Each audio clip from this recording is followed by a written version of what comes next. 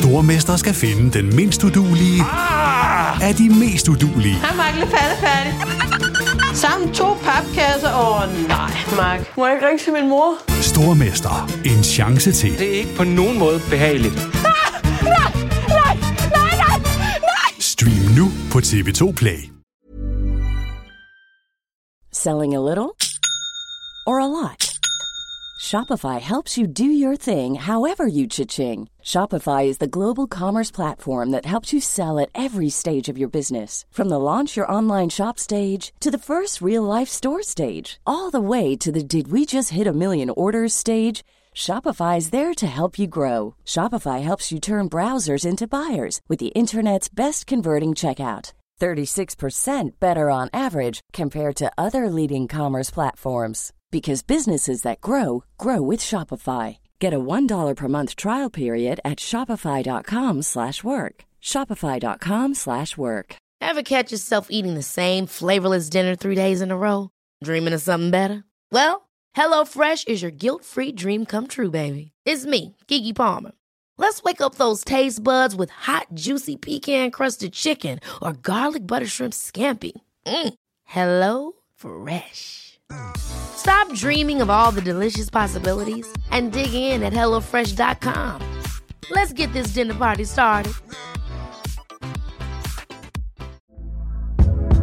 Hey there, it's Michelle Norris. I'm host of a podcast called Your Mama's Kitchen. When I travel, I'm usually looking for a way to find a taste of home when I'm not at home. And one of the things I love to do when I am at home is entertain. And Airbnb allows me to do that. When I was in California recently, I rented a house that had a great kitchen. And when we were sitting around the table, we were all thinking, we're in someone else's house. Someone could be in all of our homes as well. If you have a home, but you're not always at home, you have an Airbnb. Your home might be worth more than you think. Find out how much at airbnb.com/host. Du lytter til NBA-podcasten fra TV2 Sport.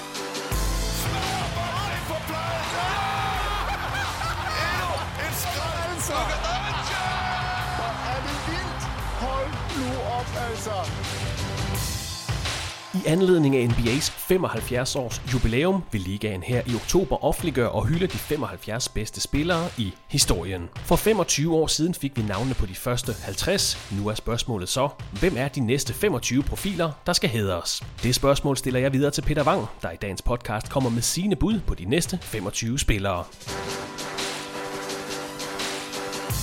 28. september 2021, du lytter til afsnit 283 af TV2 Sports NBA-podcast. Tilbage i 1996, der fejrede NBA-ligaen dens 50-års jubilæum. I den anledning offentliggjorde daværende kommissær David Stern en liste over det, som amerikanerne kalder The 50 Greatest Players in National Basketball Association History. Her 25 år senere, der er NBA nået til endnu et fornemt jubilæum, og ligaen har altså igen meldt ud, at man vil offentliggøre en liste over de bedste spillere i ligaens historie.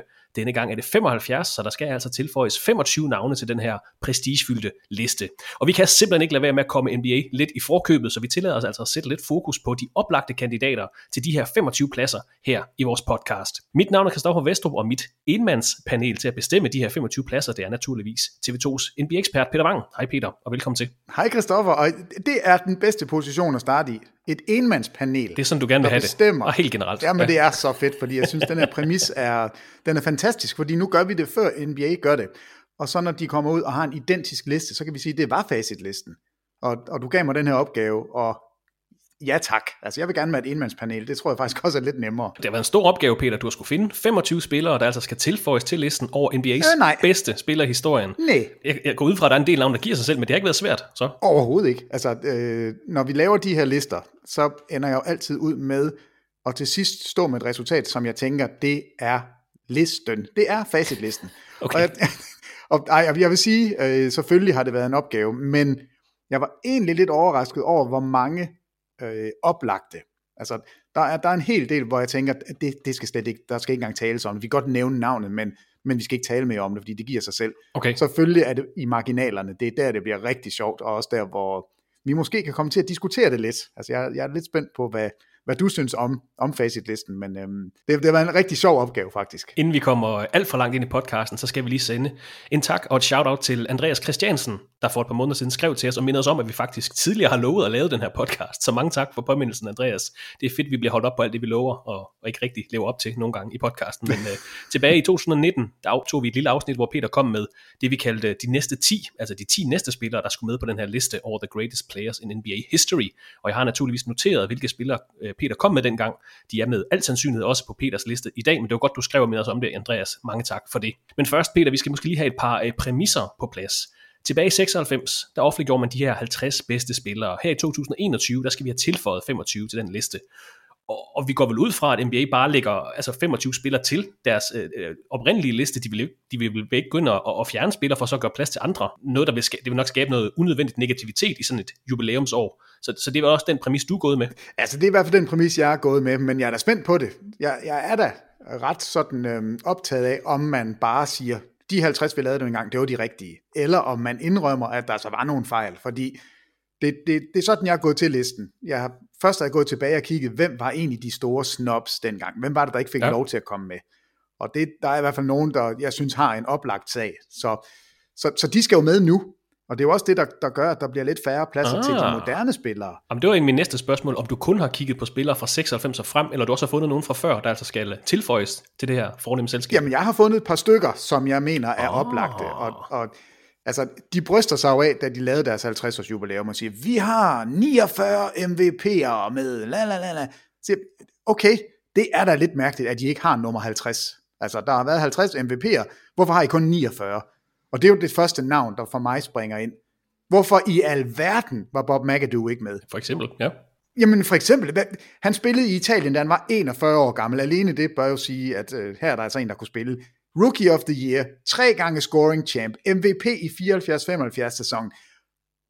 Bob McAdoo gjorde alt. Hvorfor i alverden blev han snubbed tilbage i 1996?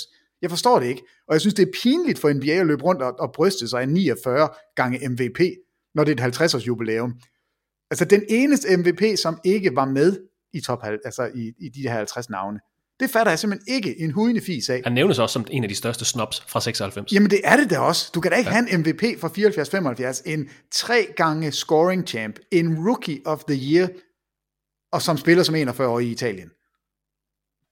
Altså, jeg synes, det giver sig selv. Han er i hvert fald en af de 25, som jeg har valgt at indlemme i 75-års jubilæet. Så du har også kigget lidt tilbage fra før 1996, kan jeg så regne. Det har jeg. Ja. Det har jeg simpelthen været nødt til, for der har været nogen, der har været så... Altså, det er så ringe. NBA, de står som en lammer. Altså, der er et par lammer, og det er nok den største af dem i min bog. Jeg kan godt lide, at du er lidt arg fra start af. Det skal ja, altid det bedste. Enmandspanelet er sur. Det er godt. Den seneste spiller på den oprindelige liste, altså den fra 96, det var Shaquille O'Neal. Han kom på listen, selvom han blot havde spillet 4 sæsoner i NBA, 4 sæsoner for Orlando Magic. Så altså før mesterskaber og før sin MVP-pris, før han kom på et All-NBA førstehold.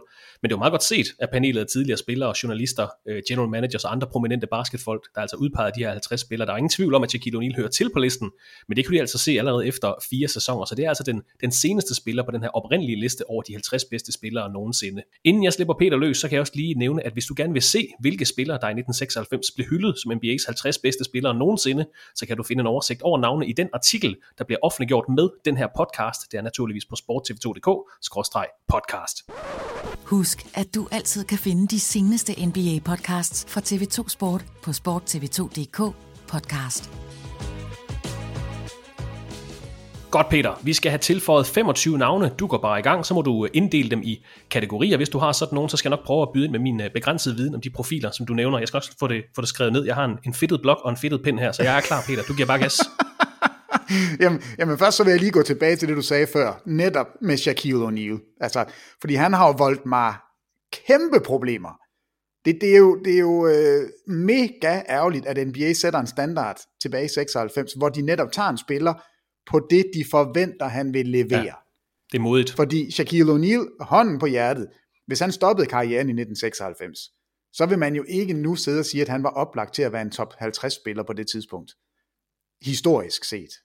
Altså, det er jo ikke de meritter, han vandt på. Og jeg tror, jeg har som min egen lille lommefilosofi omkring det, at det er jo selvfølgelig, fordi man joggede i spinaten tilbage i 1992, 1992, Shaquille O'Neal, han kommer ikke med til OL.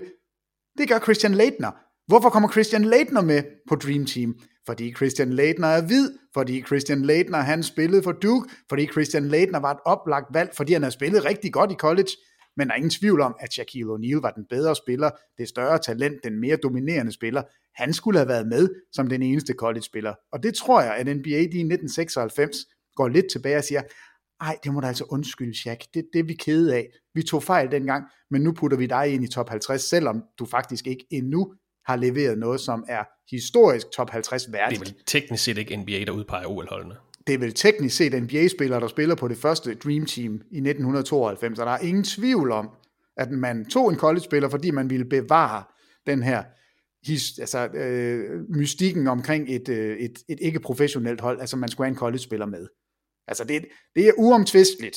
Shaquille O'Neal var det største snob fra Dream Team, fordi man skulle have en college-spiller. Det skulle ikke have været Christian Laettner. Til gengæld kom han så på den her liste over de 50 bedste spillere nogensinde. Det er det, jeg tror. Han kommer tilbage. Okay. Altså han bliver draftet i 92. Og den eneste spiller, som, altså hvis man kigger på årstallene, hvor de her spillere, de kommer ind i ligaen, altså deres første sæson, det er David Robinson. Han er 89-90, når han står herude. Og det er, ellers så er det jo gamle nisser alle sammen. Så Shaq, han giver mig et problem. Og det skal jeg nok vende tilbage til. Altså, jamen, Nikola Jokic. Hvad skal jeg gøre med Nikola Jokic? Ja.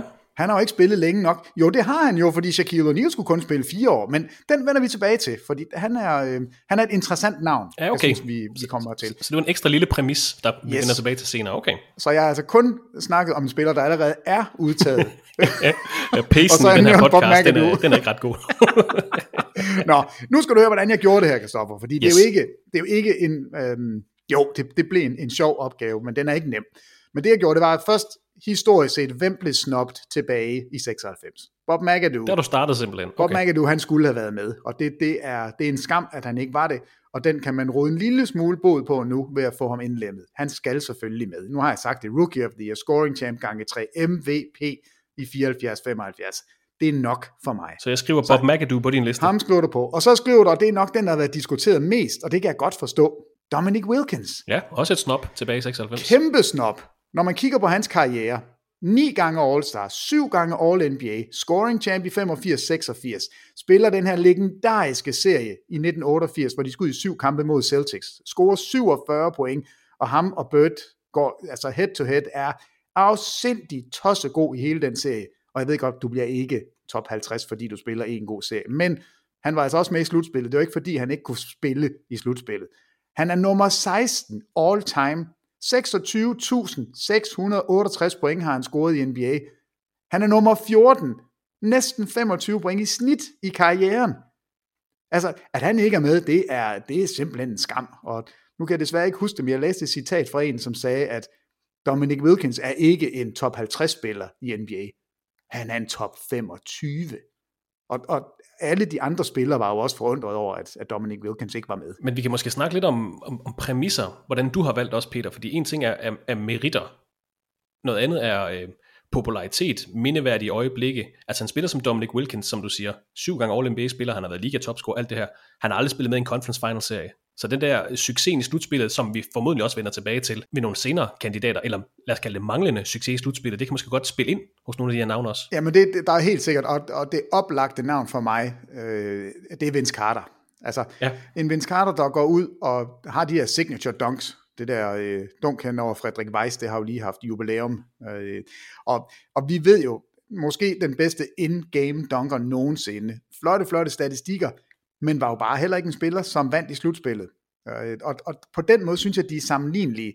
Men Dominic Wilkins, når du kigger på hans meritter, udover at have vundet mesterskaber, altså det var ikke det, han excellerede, men 9 gange All-Star, 7 gange All-NBA, og det her med at være scoring champ, og spille godt i slutspillet, og være den 14. højst scorende i gennemsnit i NBA's historie. Ja. Nummer 2 i MVP-afstemningen tilbage i 85-86, så altså også en spiller, der var helt oppe og spille med det. Ja, og det er en skam, at der ikke var plads til ham. Og det kan vi jo, igen, det råder vi både på nu, han får lov til at komme med.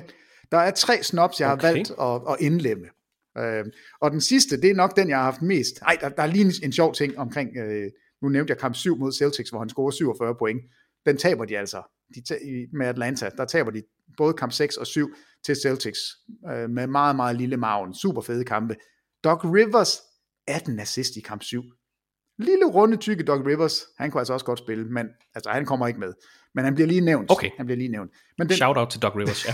Han har også brug for lidt medvind lige for tiden. Jamen, når man har Austin Rivers i familien, så skal man have det medvind, man kan få. Nå. Bob McAdoo, Dominic Wilkins. Ja, og den sidste, Adrian Dantley. Ja.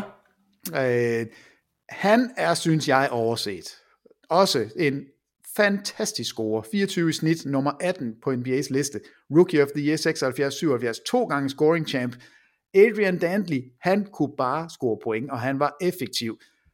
Og jeg tror, grunden til, at han ikke kommer med, det er blandt andet, fordi man i 88, der taber man i 7. kamp til Lakers i finalen. Havde man vundet den, så havde han haft den her ring, så havde han lige pludselig været en mesterskabsspiller, så tror jeg ikke, man kunne være kommet udenom ham. Nu der har man så den her lille, du vandt ikke mesterskabet der med Pistons, det skulle du have gjort, og derfor er du ikke med. Hans meritter taler for sig selv, og når man så dykker ned i hans karriere, og så ender man ud med den her kamp 7 til Lakers, og det må være det ondeste hold nogensinde, han spillede på. Altså Bad Boys Pistons, men prøv lige at høre det. Isaiah Thomas, alle ved, han var et lille svin, når han spillede. Altså, og det er sagt med al kærlighed, han var jo en af de bedste guards, vi nogensinde har set. Og en fuldstændig fabelagtig spiller, men var altså, en dirty spiller. Altså satte de dårlige screener, satte lige et knæ ud, eller trådte under din fod, så han kunne komme afsted med det. Det siger alle, og det tror jeg på. Jeg tror, han har været super ualmindelig irriterende at spille imod. Joe Dumars, måske sådan den mest tiltalende spiller på det her hold, men også en fantastisk forsvarsspiller. Adrian Dantley, Rick Mahorn, altså ham skal man bare ikke skubbe til, så bliver man jævnet med jorden. Og så selvfølgelig, altså Bill Laimbeer, det største røvhul i NBA's historie. Men det stopper jo ikke her, det er deres 5 startere. Prøv lige at høre den her bænk. Prøv lige at høre her, Christoffer Vestrup. Dennis Rodman, ham kender vi godt. Er ikke blandt de 50 bedste spillere nogensinde. Nej, men er han blandt de 75? Ham kommer vi til. Så har vi Sally, lang og tynd, men også med spidse albuer. Så har vi Edwards. Han hedder ikke bare Sally, han hedder John Sally. Det er ikke. Det er John Sally. Nå, det er ikke. Nej. det er ikke en lille pige, der hedder Sally, der sidder på bænken. Så har vi Edwards, verdens bedste overskæg på en center. Altså, er der svimmel? Han var så mega sej. Og så til sidst Vinnie Johnson, The Microwave. Det hold her, altså det må være det ondeste hold nogensinde. Jeg skulle bare ikke prøve på noget som helst mod dem her. Altså det er super, super sjovt. Men selvfølgelig, Adrian Dantley bliver traded, og man vinder mesterskabet efterfølgende, og derfor tror jeg, at Dantley han bliver hængt lidt ud som den spiller, der ikke kunne få det gjort. Når man fik de rigtige brikker til, så vandt man, og derfor var han ikke en top 50 spiller. Og jeg synes, det er latterligt. Altså han prægede NBA i den tid, han var der. Han var så tossegod. Så Dantley får min 3. snobplads. Okay, så du har lagt ud med 3 snobpladser. Bob McAdoo, Dominic Wilkins, Adrian Dantley. Ja, de 3, de skulle have været med dengang. Så nu har vi 22 pladser tilbage. Skal vi tage de andre historiske snobs nu, eller skal vi vente til senere? Nej, du kan godt prøve at komme med nogen. Har du nogen, du synes skulle have været med? Hvad med sådan en spiller som Gary Payton? Ikke i 96. Altså Gary Payton var ikke i 1996 en spiller, der skulle have været i top 50. Okay, det kan være, at vi vender tilbage til ham senere måske, eller hvordan? Ja, han er med på min shortlist. Jamen lad os gemme dem så, for det kan godt være, at jeg kommer til at overlappe en lille smule med nogle af de her spillere. Men altså, en spiller som Tommy Heinsohn fra 60'erne Celtics, han var heller ikke blandt. Han får en Tommy Award. Joe Dumars, som du nævnte lige før. Der vil være nogen, som er væk. Som måske kunne have været der. Men jeg synes, de her 3, det er de største. Altså, det må jeg sige. Vi vender tilbage til snobs lidt senere, for der kommer til at være en masse, Peter, og det er ikke for at drille dig. Det er mere jeg lover bare, dig. Når der er nogen, der skal ind, er der også nogen, der skal ud. Og sådan er det jo bare. Som man siger. Ja. Som man siger. Vi har 22 pladser tilbage på facitlisten. Korrekt, ja. De næste 12, altså, jeg gider ikke engang diskutere det, fordi det bliver sådan, og hvis der er en af de her 12, der ikke kommer med på den her 75-års liste, så tager vi simpelthen det over. Altså, så er Adam Silver, så er der lusinger, fordi det kan ikke lade sig gøre andet. Nu skal du høre listen. Ja. Allen Iversen. Altså Allen Iversen, MVP i 01, satte sit præg på NBA, ikke bare ved altså den måde, han klædte sig på.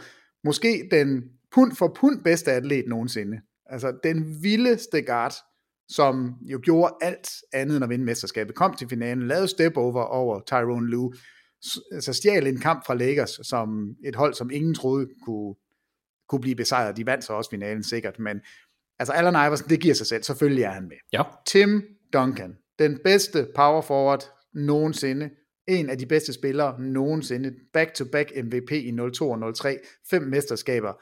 Altså, har gjort alt. Der er heller ikke noget at snakke Nummer 6 all-time i rebounds, nummer 5 i blocks. 19 sæsoner i NBA.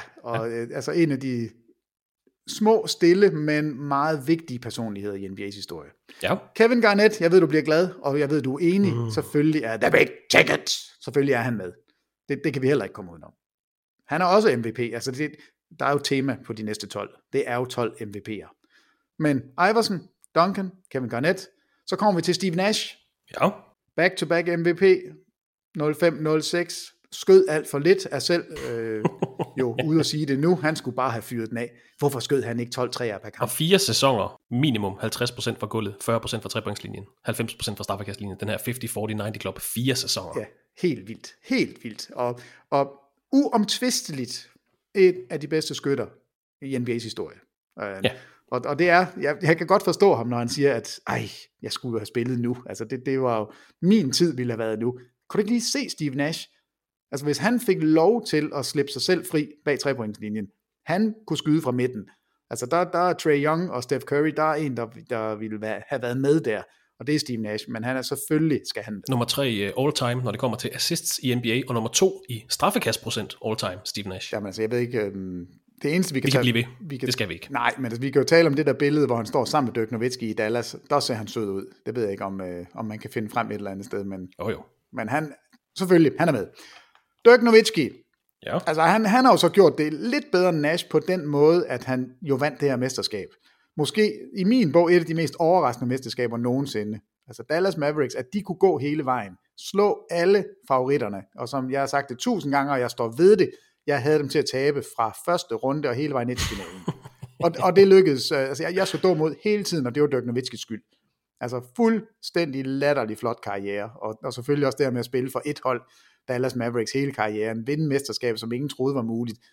Og det er oven på den MVP-titel, han fik, hvor han står og er slået ud af slutspillet, da han modtager trofæet.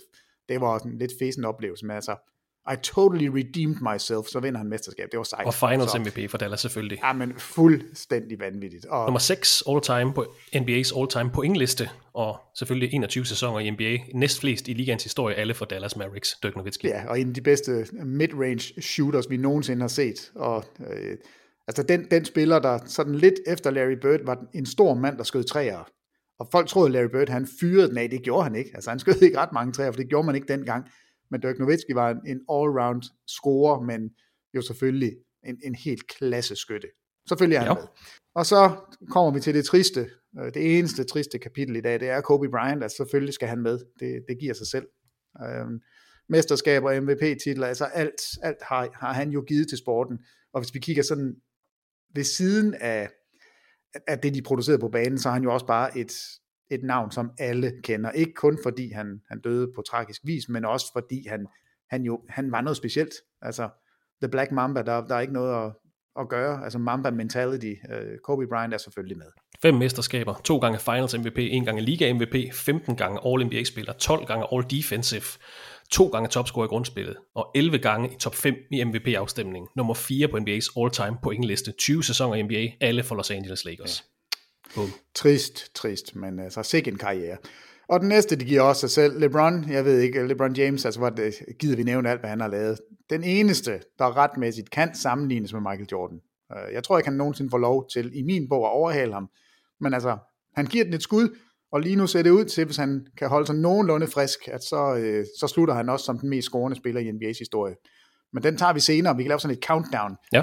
Fordi LeBron, han nærmer sig, men altså hans karriere er jo stadigvæk i gang, det er jo helt vanvittigt. Altså. Lige nu er han nummer 3 på NBA's all-time pointliste. Der er cirka 1600 point op til Karl Malone på andenpladsen. Ham kommer han nok til at overhale i den kommende sæson, men som Peter siger, han har et monster CV, han er slet ikke færdig, men 4 mesterskaber, 4 gange Finals MVP, 4 gange grundspils MVP, 17 gange All-NBA-spiller, hvilket er rekord, og en masse andre ting. Vi vender tilbage til ham på et andet tidspunkt. Han kan nok, ham kan vi godt tale meget om. Så kommer vi til en, som lige nu måske er den bedste spiller i NBA, men alligevel har haft en så lang karriere, og været så god en karriere. Kevin Durant, Ja. han skal selvfølgelig også med. Og spørgsmålet er, hvor mange år har han endnu? Altså det er... han er jo også en af dem, vi taler om, måske kan komme efter den her scoringstitel, altså være den mest scorende. Nu har han lige mistet lidt på grund af skader, men der er stadigvæk meget tilbage i Kevin Durant, og jeg er spændt på, om han går efter den, altså om han trækker sin karriere ud for netop at blive den mest scorende, men han er selvfølgelig, altså også MVP, vundet mesterskaber, alt det her, vi kender historien, Kevin Durant er selvfølgelig med. 9 gange All-NBA-spiller, 4 gange liga-topscorer, har scoret knap 24.000 point i sine 13 NBA-sæsoner. Ja. Enough said.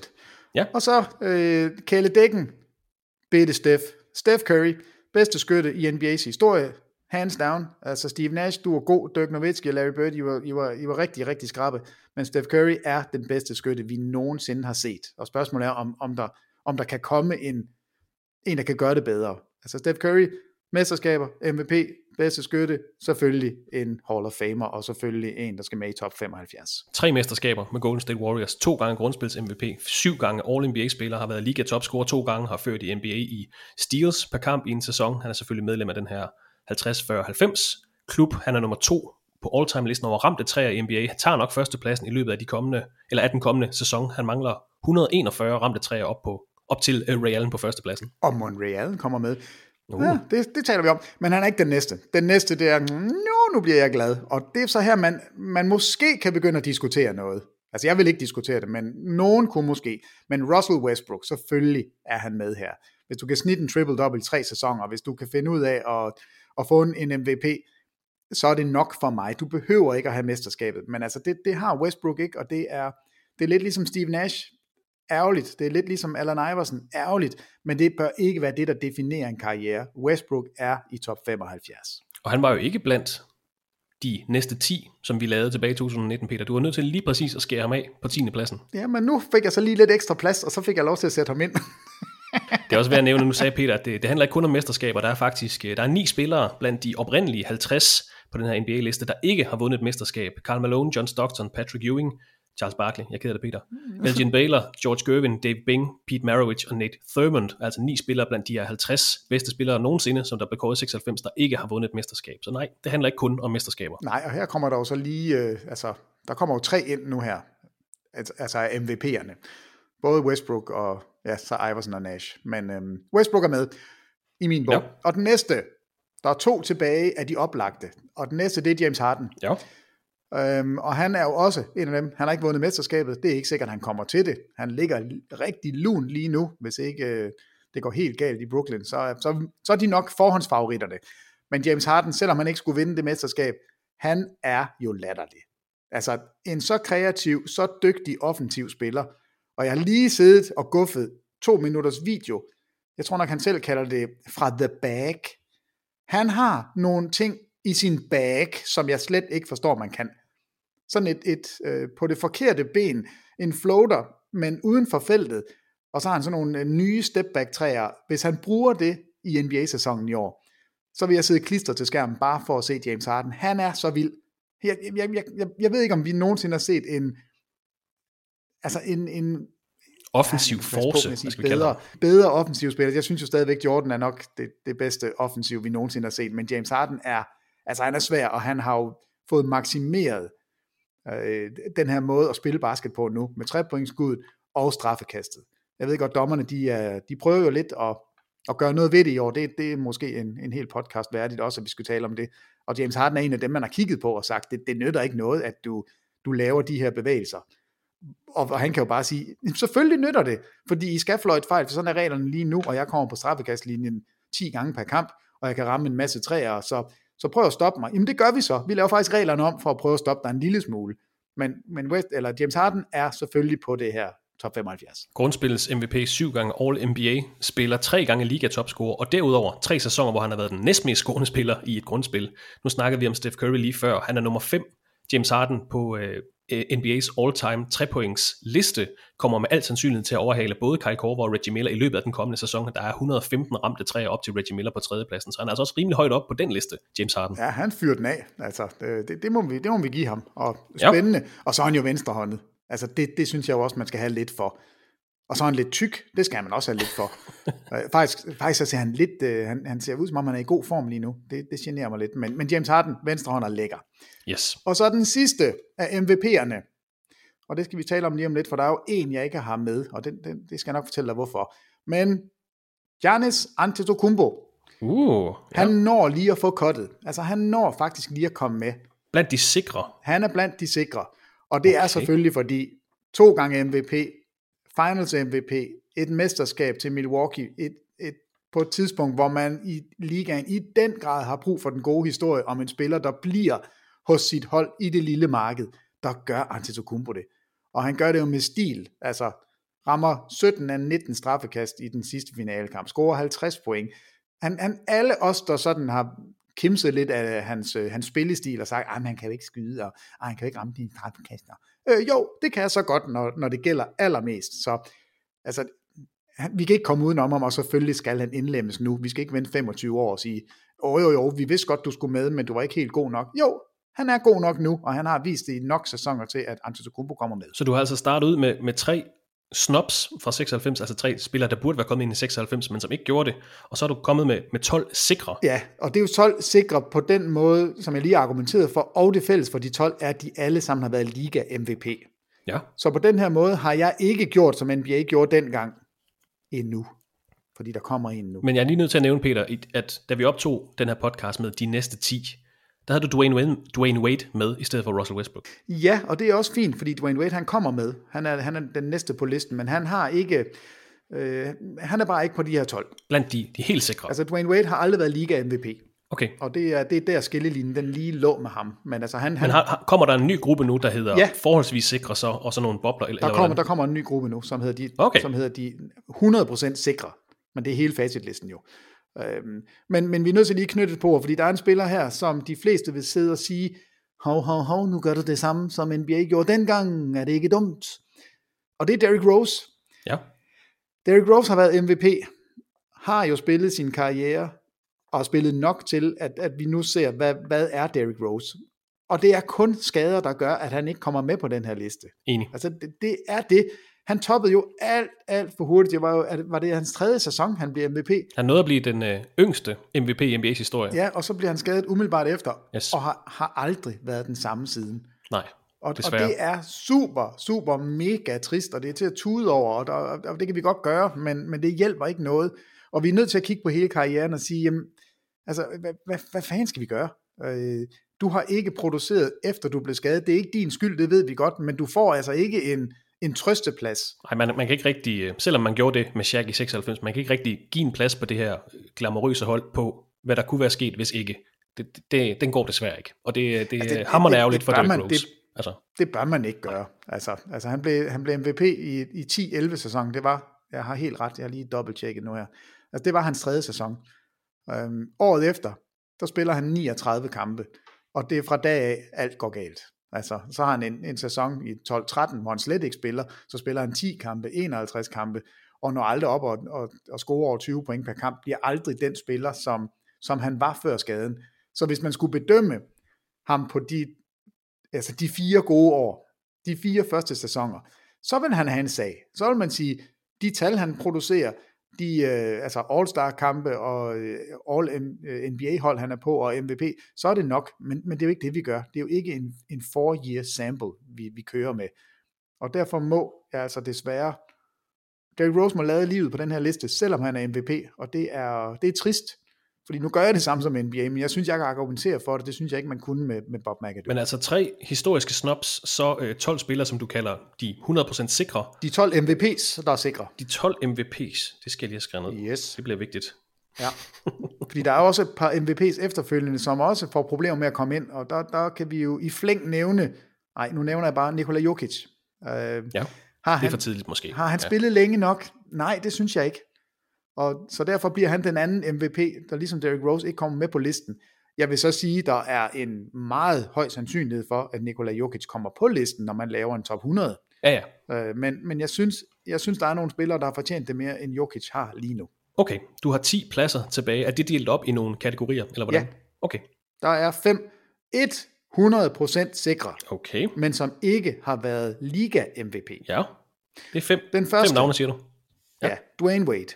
Yes, okay. Altså, har jo været scoring champ, har jo været mester, har vundet uden LeBron James, skal vi lige huske på, til dem, der kigger på Miami og siger, det var første LeBron, han kom. Nej, det var det ikke. Dwayne Wade vandt i 2006 et af de vildeste mesterskaber.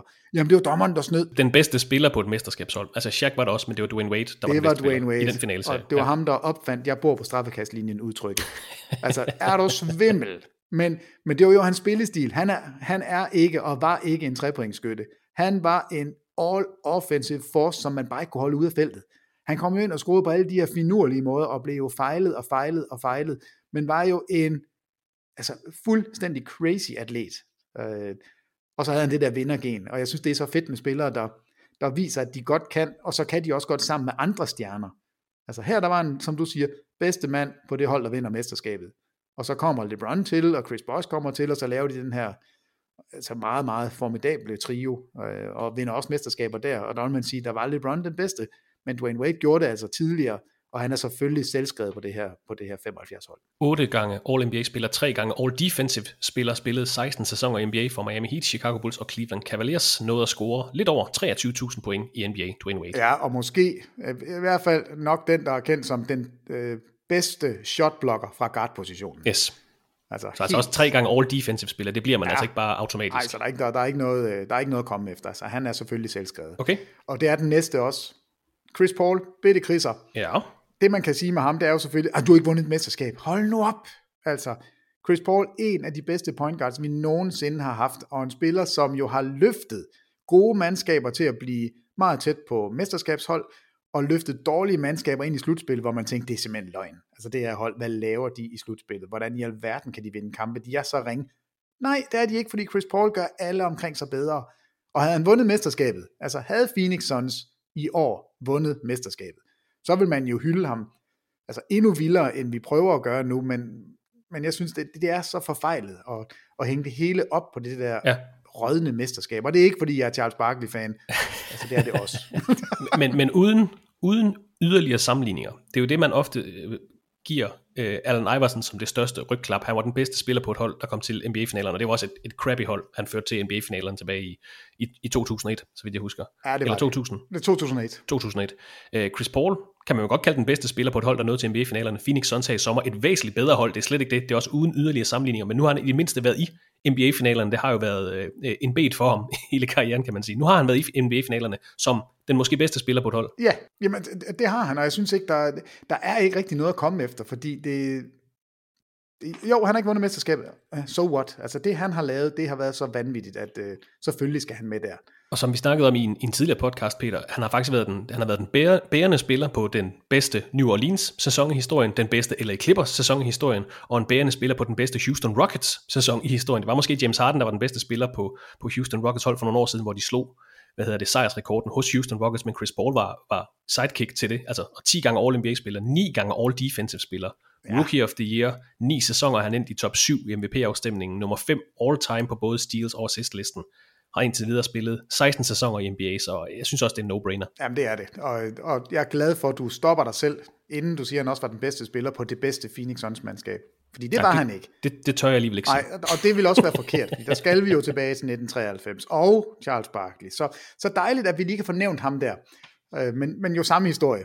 Okay. Også en spiller, der ikke nåede det helt. Men 2 navne på din 100% sikre liste, Dwayne Wade, Chris Paul. Ja, og så mens du talte, så var jeg jo nødt til lige at gå ind og dobbelttjekke. Det var 2001, at Iverson var i finalen, og det var et crappy hold.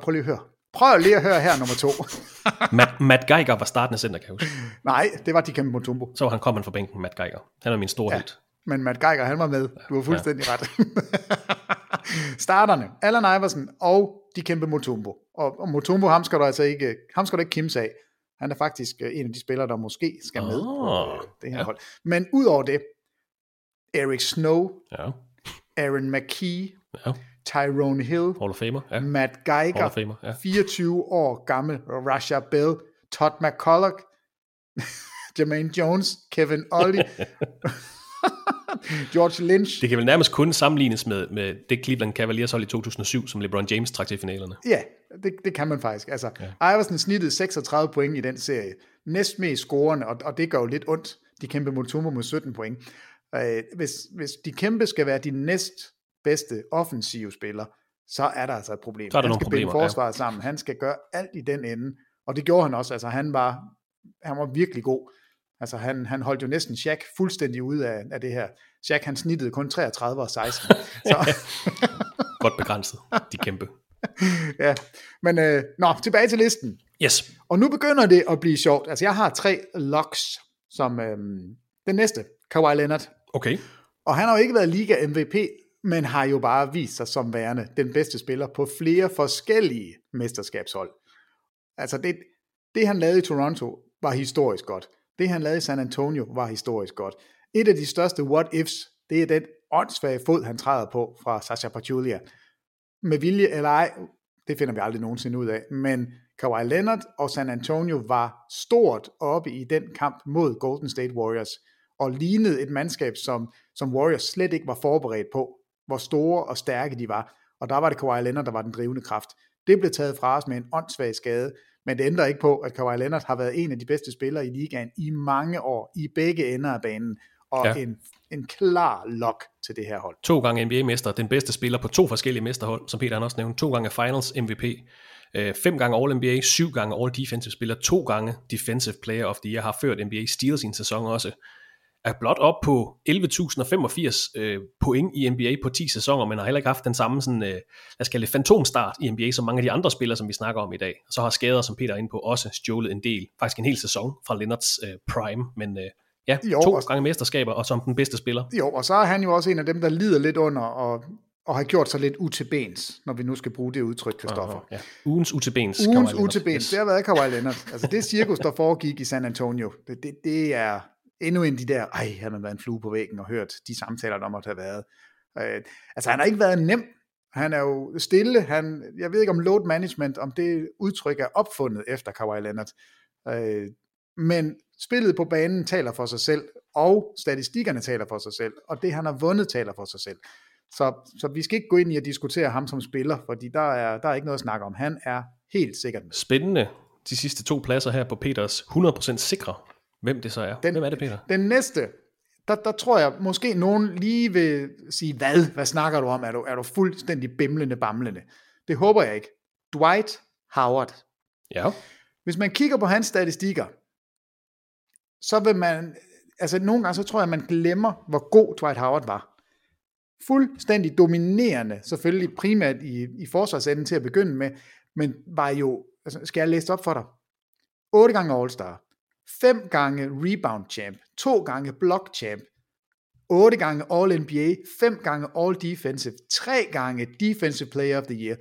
Yes. Og så har han også lige den der ekstra ting, han vandt faktisk mesterskabet i 2020. Men ikke som en starter. Ikke som en bærende kraft. Lad os kalde det en semifast spiller, men det var ikke som bærende kraft. Nej, men han havde en rolle, en defineret rolle, som han udfyldte til perfection. Du skal ind og være mega ubehagelig inde i feltet. Og du må gerne lave 6 fejl, fordi vi har masser af spillere, der kan komme ind og tage de minutter, du ikke kan være derinde. Du skal bare være forfærdelig at komme ind til. Og det var han. Altså, han gjorde præcis det, der blev bedt om. Og jeg er ikke sikker på, at Lakers havde vundet uden Dwight Howard. Altså, han havde en rolle. Han var ikke den bærende kraft, men han havde en rolle. Men de tal, jeg lige læste op nu, altså, han har haft en fuldstændig outstanding karriere. Det er bare blevet skudt en lille smule til hjørne nogle gange, fordi han har opført sig lidt tåbeligt, løber rundt og griner og skaber sig. Jeg skulle til at sige, at han har selv skudt det til hjørne. Jamen det har han, med begge ben og hovedet og alt. Altså, han har ikke forvaltet det, han har fået. Det har han ikke forvaltet på bedste vis. Lad os sige det sådan.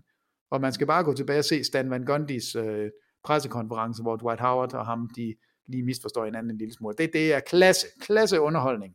Men vi må sige, at Dwight Howard, han hører til her, fuldstændig uden tvivl. Er endt i top 7 i MVP-afstemningen i 5 forskellige sæsoner, og blev nummer 2 i 2011, hvor Derrick Rose vandt prisen, har spillet 17 sæsoner i NBA indtil videre Dwight Howards. Men et spændende navn, når man tænker på, hvilke navne der ellers er derude, Peter. Hvem er din sidste 100% sikre? Nu kan jeg godt mærke, det bliver lidt spændende for mig selv nu. Ja, i hvert fald, der er den navn, jeg sidder og tænker over, du kan nævne det nu. Men det kan være, det kommer nu. Carmelo Anthony. Ja, det var ikke lige ham. Nej, det ved jeg godt. Nej, vi venter med de der snobs til senere. Carmelo jeg Anthony. Jeg har Carmelo Anthony med som en lock. Okay. Carmelo Anthony har, jamen, du skal jo ikke straffes for at være en spade og godte dit hold fuldstændig ved at sige, jeg er i Denver, jeg har det faktisk rigtig fint, men nu vil jeg til New York. New York, I skal give alle de spillere, der kan noget, fordi så kan jeg komme til New York og være den eneste, der kan shine. Altså det skal han jo ikke straffes for. Det må vi må bagtale ham lidt og sige, det var eddermame dumt, og hold op, hvor er du tosset. Altså hvorfor ødelægger du din egen karriere ved hele tiden og ville være ham, der skal have flest penge, ham, der skal have flest skud, ham, der vil alt det her. Men du har bare at gøre med en spiller, som har leveret offensivt. Altså, jeg vil ikke sige, det er James Harden, men det er tæt på. Altså en fuldstændig vanvittig flot offensiv karriere, som Carmelo Anthony har haft. Og så har han udmærket sig ved at vinde, er det 4 guldmedaljer med OL-holdet? Ja. Der er bare noget storhed over Carmelo Anthony, og at han stadigvæk er i ligaen, har genopfundet sig selv, og har accepteret, jamen jeg kan faktisk godt komme fra bænken og være en del af NBA. Det tog mig lidt tid at forstå det, men jeg har forstået det nu, og jeg vil gerne blive ved med at levere det, jeg kan. Jeg mener Carmelo Anthony. Jeg er nødt til lige at sige igen, Peter, at NBA og OL-basket har jo ikke nødvendigvis noget med hinanden at gøre. Der vil jeg sige, jo, det har det altså lidt nu. Efter 92, hvor man tog NBA-spillerne med, så begynder det at have en betydning. Så derfor er Carmelo Anthony med. Og, hvad kan vi... 10 gange All-Star, 6 gange All-NBA, scoring champ. Ja. Den bedste spiller på det Nuggets hold, der nåede til Western Conference Finals i 2009, har jeg skrevet ned. Ja. 14 sæsoner har han snittet over 20 point per kamp. Ja. 28,7 i 12-13. Det er også vildt. Altså det er sgu... Hvad er han nummer 10 på NBA's all-time pointliste? Det er svært at komme udenom, ikke? Ja, jeg håber, du har nogle gode navne med på de sidste 5 pladser, som ikke er sikre åbenbart, men Peters 500% sikre. Dwayne Wade, Chris Paul, Kawhi Leonard, Dwight Howard, Carmelo Anthony. Så har du 5 pladser tilbage, Peter. Ja, og der kommer en her, som jeg er tæt på at sige, den flytter jeg også op som en sikker. Dennis Rodman. Okay. Jeg er godt nok spændt på, om du har husket ham her, som jeg tænker på. Dennis Rodman, ja. Dennis Rodman. Jeg ved ikke, hvor meget Chicago havde vundet. Jeg ved ikke, hvor meget Detroit havde vundet, hvis ikke Dennis Rodman var blevet opfundet. Altså, Dennis Rodman var jo den bedste rebounder, vi nogensinde har set. Og jeg ved godt, at vi kan sige Will Chamberlain og Bill Russell og tale lidt om det, de præsterede på den måde. Men af moderne reboundende spillere, der var Dennis Rodman et kapitel for sig. Jeg synes ikke, vi kan finde nogen, der kan sige, at de var bedre til den del af spillet, end Dennis Rodman. Nej. Og en af de... Altså, han var moderne før sin tid. Altså, han fandt på, at man forsvarsmæssigt kunne dække 8, 10, 12, 17 positioner. Altså, han dækkede alt. Små guards, store centere, kom ind i hovedet på folk, brugte det psykologiske spil, var jo er du svimmel, var han sjov uden for banen. Det får han ikke noget for andet end smil. Men på banen, han var bare en vinder. Altså han vandt bare mesterskaber, og det var aldrig ham, der scorede. Det var aldrig ham, der stod med MVP'en. Det var aldrig ham, der blev fremhævet. Men hvis du skulle vælge en spiller, du gerne vil have på dit hold, hvordan kan du komme uden om Dennis Rodman? Altså det kan jeg ikke i hvert fald. Og jeg mener, det han har lavet er godt nok til, at man kommer med. Fordi vi skal huske, at det bliver spillet i der er 2 ender af banen. 7 gange champ i total rebounds. Ja. 5 mesterskaber, 2 All-NBA-hold, og kom på et All-NBA-hold, som decideret og udelukkende som forsvarsspiller. Det giver ingen mening. Det er normalt der hører man ikke hjemme der, man får ikke lov til at være med, men han var så dygtig forsvarsmæssigt, at man var nødt til at tage ham med. 8 gange All-Defensive Team, 2 gange Defensive Player of the Year, og jeg ved godt, der er et tema i det her, i nogle af dem, jeg kommer til at nævne, for jeg er lidt fascineret af forsvarsspil, men Dennis Rodman, prøv lige at høre her, du får lige nummer 3. Fra 1991-92 sæsonen, der har han 2 sæsoner i Detroit, 18,7 rebounds, 18,3 rebounds. Så skifter han til San Antonio, så tager han nok ikke rebounds. Nå jo, 17,3 rebounds, 16,8 rebounds. Så skifter han til Chicago, så stopper han nok med at tage rebounds. Nej, det gør han ikke. 14,9, 16,1, 15,0. Førte ligaen 7 år i streg. 7 år i træk, der tager han flest rebounds af alle. Scorer ingenting. Han har aldrig, i sin andet år i Detroit, der snitter han 11,6 point, men ellers har han aldrig været over 10 point, og alligevel tøffer han ind på 2 All-NBA-hold. Altså, det er helt vildt. Det er fuldstændig bananas. Spillede 14 sæsoner i NBA. Detroit, Chicago, San Antonio, LA Lakers og Dallas kom i Hall of Fame i 2011. Dennis Rodman. Jeg kan ikke komme udenom ham. Og der vil skeptikerne så sige, jamen hvad så med Robert Horry? Han vandt jo også bare mesterskaber og var en vigtig brik. Ja, men ikke på samme måde. Peter, hvad hedder din sidste kategori, altså de sidste 5 spillere? Nu har du din 100% sikre, du har dine 12 MVP'er, du har dine historiske snubs. Er det bobler, eller er det... Nej, det er ikke bobler. Rodman er ikke en boble, han er med. Men jeg kan se på min nullerede seddel, at der er 2 linjer under Dwight Howard og Carmelo Anthony, hvor det ikke er skrevet på, så jeg må jo synes, at de 3 spillere, jeg har her, at det var de 3, som skulle med. Okay, men du har 4... Jeg ved snart ikke, om jeg tør at sige den næste. Du har 4 pladser tilbage nu. Hvor mange siger du? 4. Har jeg kun 4? Ja. En af dem, den går til en international spiller. Ja. Og det er Pau Gasol. Pau Gasol, det er jo svært, når man ikke er bedste mand på et mesterskabshold. Men Pau Gasol var det faste fikspunkt på de her Lakers-mandskaber, ud over Kobe Bryant. Altså, det var Pau Gasol, der var den vigtigste i forsvaret. Det var den vigtigste i angrebet, ud over Kobe. Det var ham, der sørgede for, at man vandt mesterskaber. Den næstbedste spiller på 2 mesterskabshold, det kan man godt kalde ham. Ja, og den, jeg ved ikke, om man skal sige, den bedste aflastningsspiller. Jeg ved ikke, hvad vi skal kalde det, men det Pau Gasol kom med til NBA, altså starter jo i Memphis, bliver traded for sin egen bror, kommer til Lakers, vinder mesterskaber og var bare... Jeg ved ikke, om jeg giver ham for meget kredit for den internationale karriere også, men i hvert fald så mener jeg, at der er belæg for, at han er god nok til at være på top 75. Rookie of the Year, 4 gange All-NBA-spiller, var i slutspillet i 12 sine 18 sæsoner i NBA. Han spillede for Memphis, LA Lakers, Chicago og San Antonio. Pau Gasol. Ja, snitter altså 17 point og over 9 rebounds for karrieren. Og bare jeg kan godt selv mærke, at jeg har sådan lidt været, jeg har ikke det der... helt vildt tungtvejende argument at sige derfor, men her der har du bare en af de bedste all-round spillere på centerpositionen, vi har set nogensinde. Det er en godt feeling. Ja, det er det. Jeg kan i hvert fald ikke komme udenom ham. Han er med. Godt, så har du 3 pladser tilbage. Meget spændende. Godt, vil du høre, så får du lige lov til at høre alle de navne, jeg har været omkring. Fordi så kan det også være, at du tænker, okay, ja, nej. For det første, Luka Doncic, du kommer med, men ikke nu. Du er for ung, du har ikke spillet nok. Nikola Jokic, det samme gælder dig. Ja. Joel Embiid, det er det samme med dig. Ja. Så tag dem væk, for jeg synes ikke, de har spillet nok endnu. Enig. Så der er ikke noget problem der. Så kommer listen nu. Er du klar? De 3 sidste navne. Hold på hat og briller. Nu læser jeg alle navnene op i vilkårlig rækkefølge. Kan du ikke tage de 2 næste, og så kan vi tage listen bagefter? Jeg vil gerne sige navnene først, fordi så kan det være, at man ikke slagter mig fuldstændig. Okay. Jeg har et problem. Der er 2 spillere, som jeg er i tvivl om, som jeg skal snakke med dig om. Altså, jeg tror, du har glemt et navn, som du ikke bør være i tvivl om, må jeg indrømme. Prøv at sige det navn, så skal jeg fortælle, om jeg har. Du har ikke snakket om Jason Kidd endnu. Ham har jeg glemt. Han er på en liste. Hvor fanden er han? Da du begyndte at sige Kawhi Leonard, Dwight Howard, Carmelo Anthony, så tænker jeg, jeg har mange lister her. Hvor har du Jason Kidd hen? Altså, mester med Dallas Mavericks, måske ikke, som bærende spiller, lad os kalde ham det, 6 gange All-NBA-spiller, 9 gange All-Defensive-spiller, Rookie of the Year, førte NBA assists i 5 forskellige sæsoner. Han er nummer 2 all-time på både assists og steals-listen i NBA. Blev nummer 2 i MVP-afstemningen i 2002. Jason Kidd. 19 sæsoner i NBA. Jamen, Jason Kidd er på, og han er også på den anden liste her, men det hjælper jo ikke. Han er på, men han er ikke oppe i min... han er ikke foran de her 5 locks. Altså, han er ikke foran Dwight Howard og Kawhi Leonard, Dwayne Wade og Chris Paul. Han er ikke foran Carmelo Anthony, siger du? Ja, Carmelo Anthony, der vil jeg godt være med.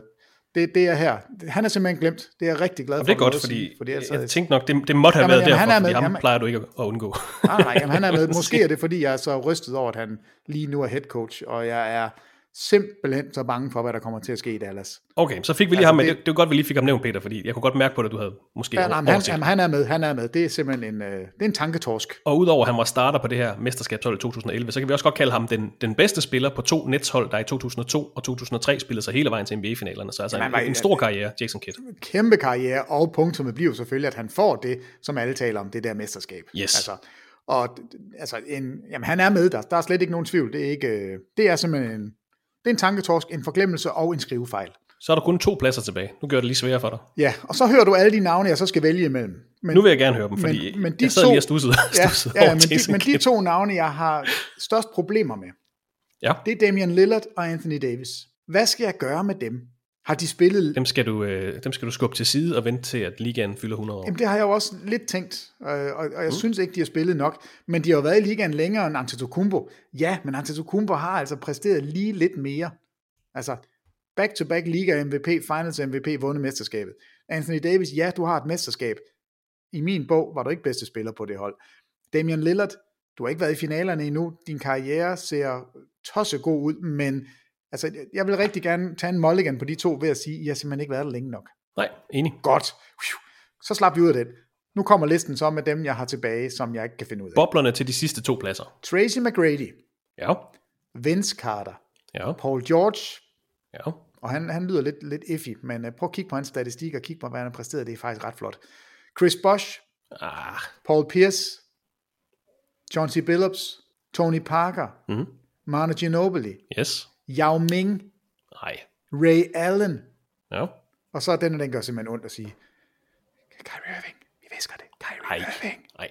Altså Kyrie Irving, hvis jeg skal tale hans sag, det skal du ikke. Han er ude. Det største skud i NBA's historie. Måske det største skud i NBA's historie. Ray Allen. På udebane. Kamp 7, nede 3-1, kommer tilbage. LeBron James er træt, han har lige lavet the block. Vi skal have en træer. Kyrie Irving, du har grosse coronas. Ikke vaccinerede store coronas. Nej, jeg er der heller ikke. Jeg skal have 2 af dem her. Ja, og Ming, der er jeg heller ikke. Det er jeg ked af. Nej, det er jeg faktisk glad for. Godt.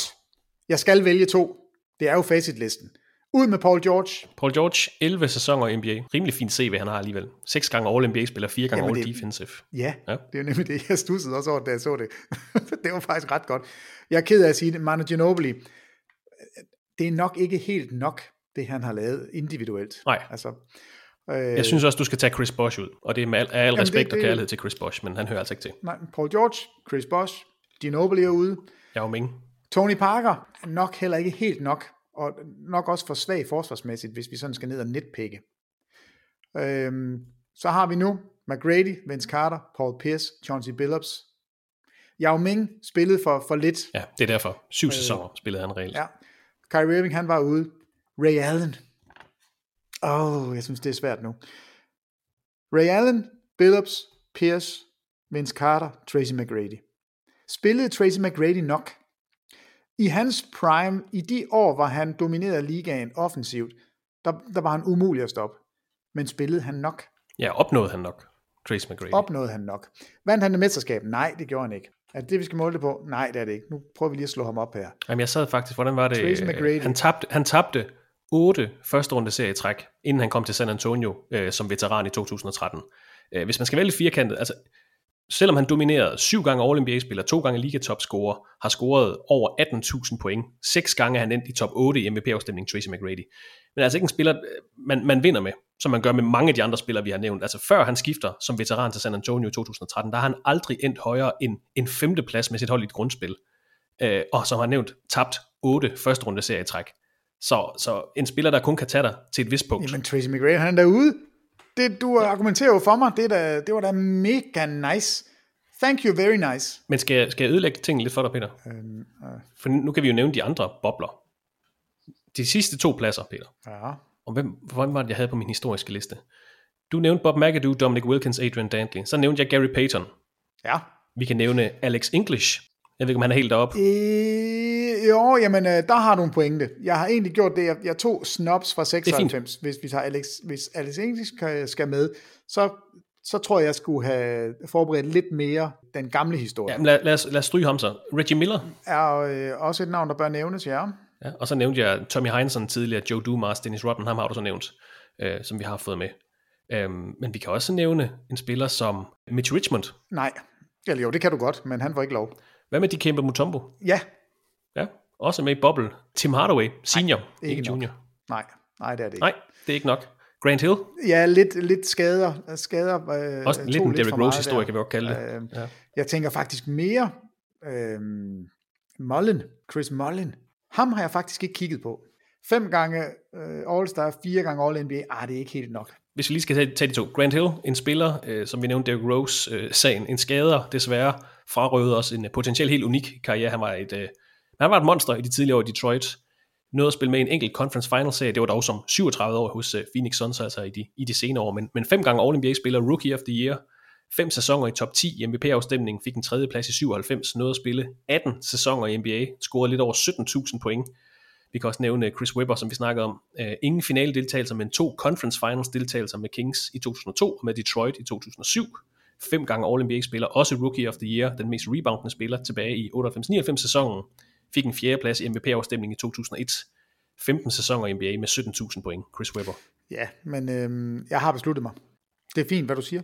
Vil du høre flere navne? Ja. Alonso Mourning. Ham sad jeg også og kiggede på, og var egentlig lidt fascineret af ham, også fordi jeg sad med hele den her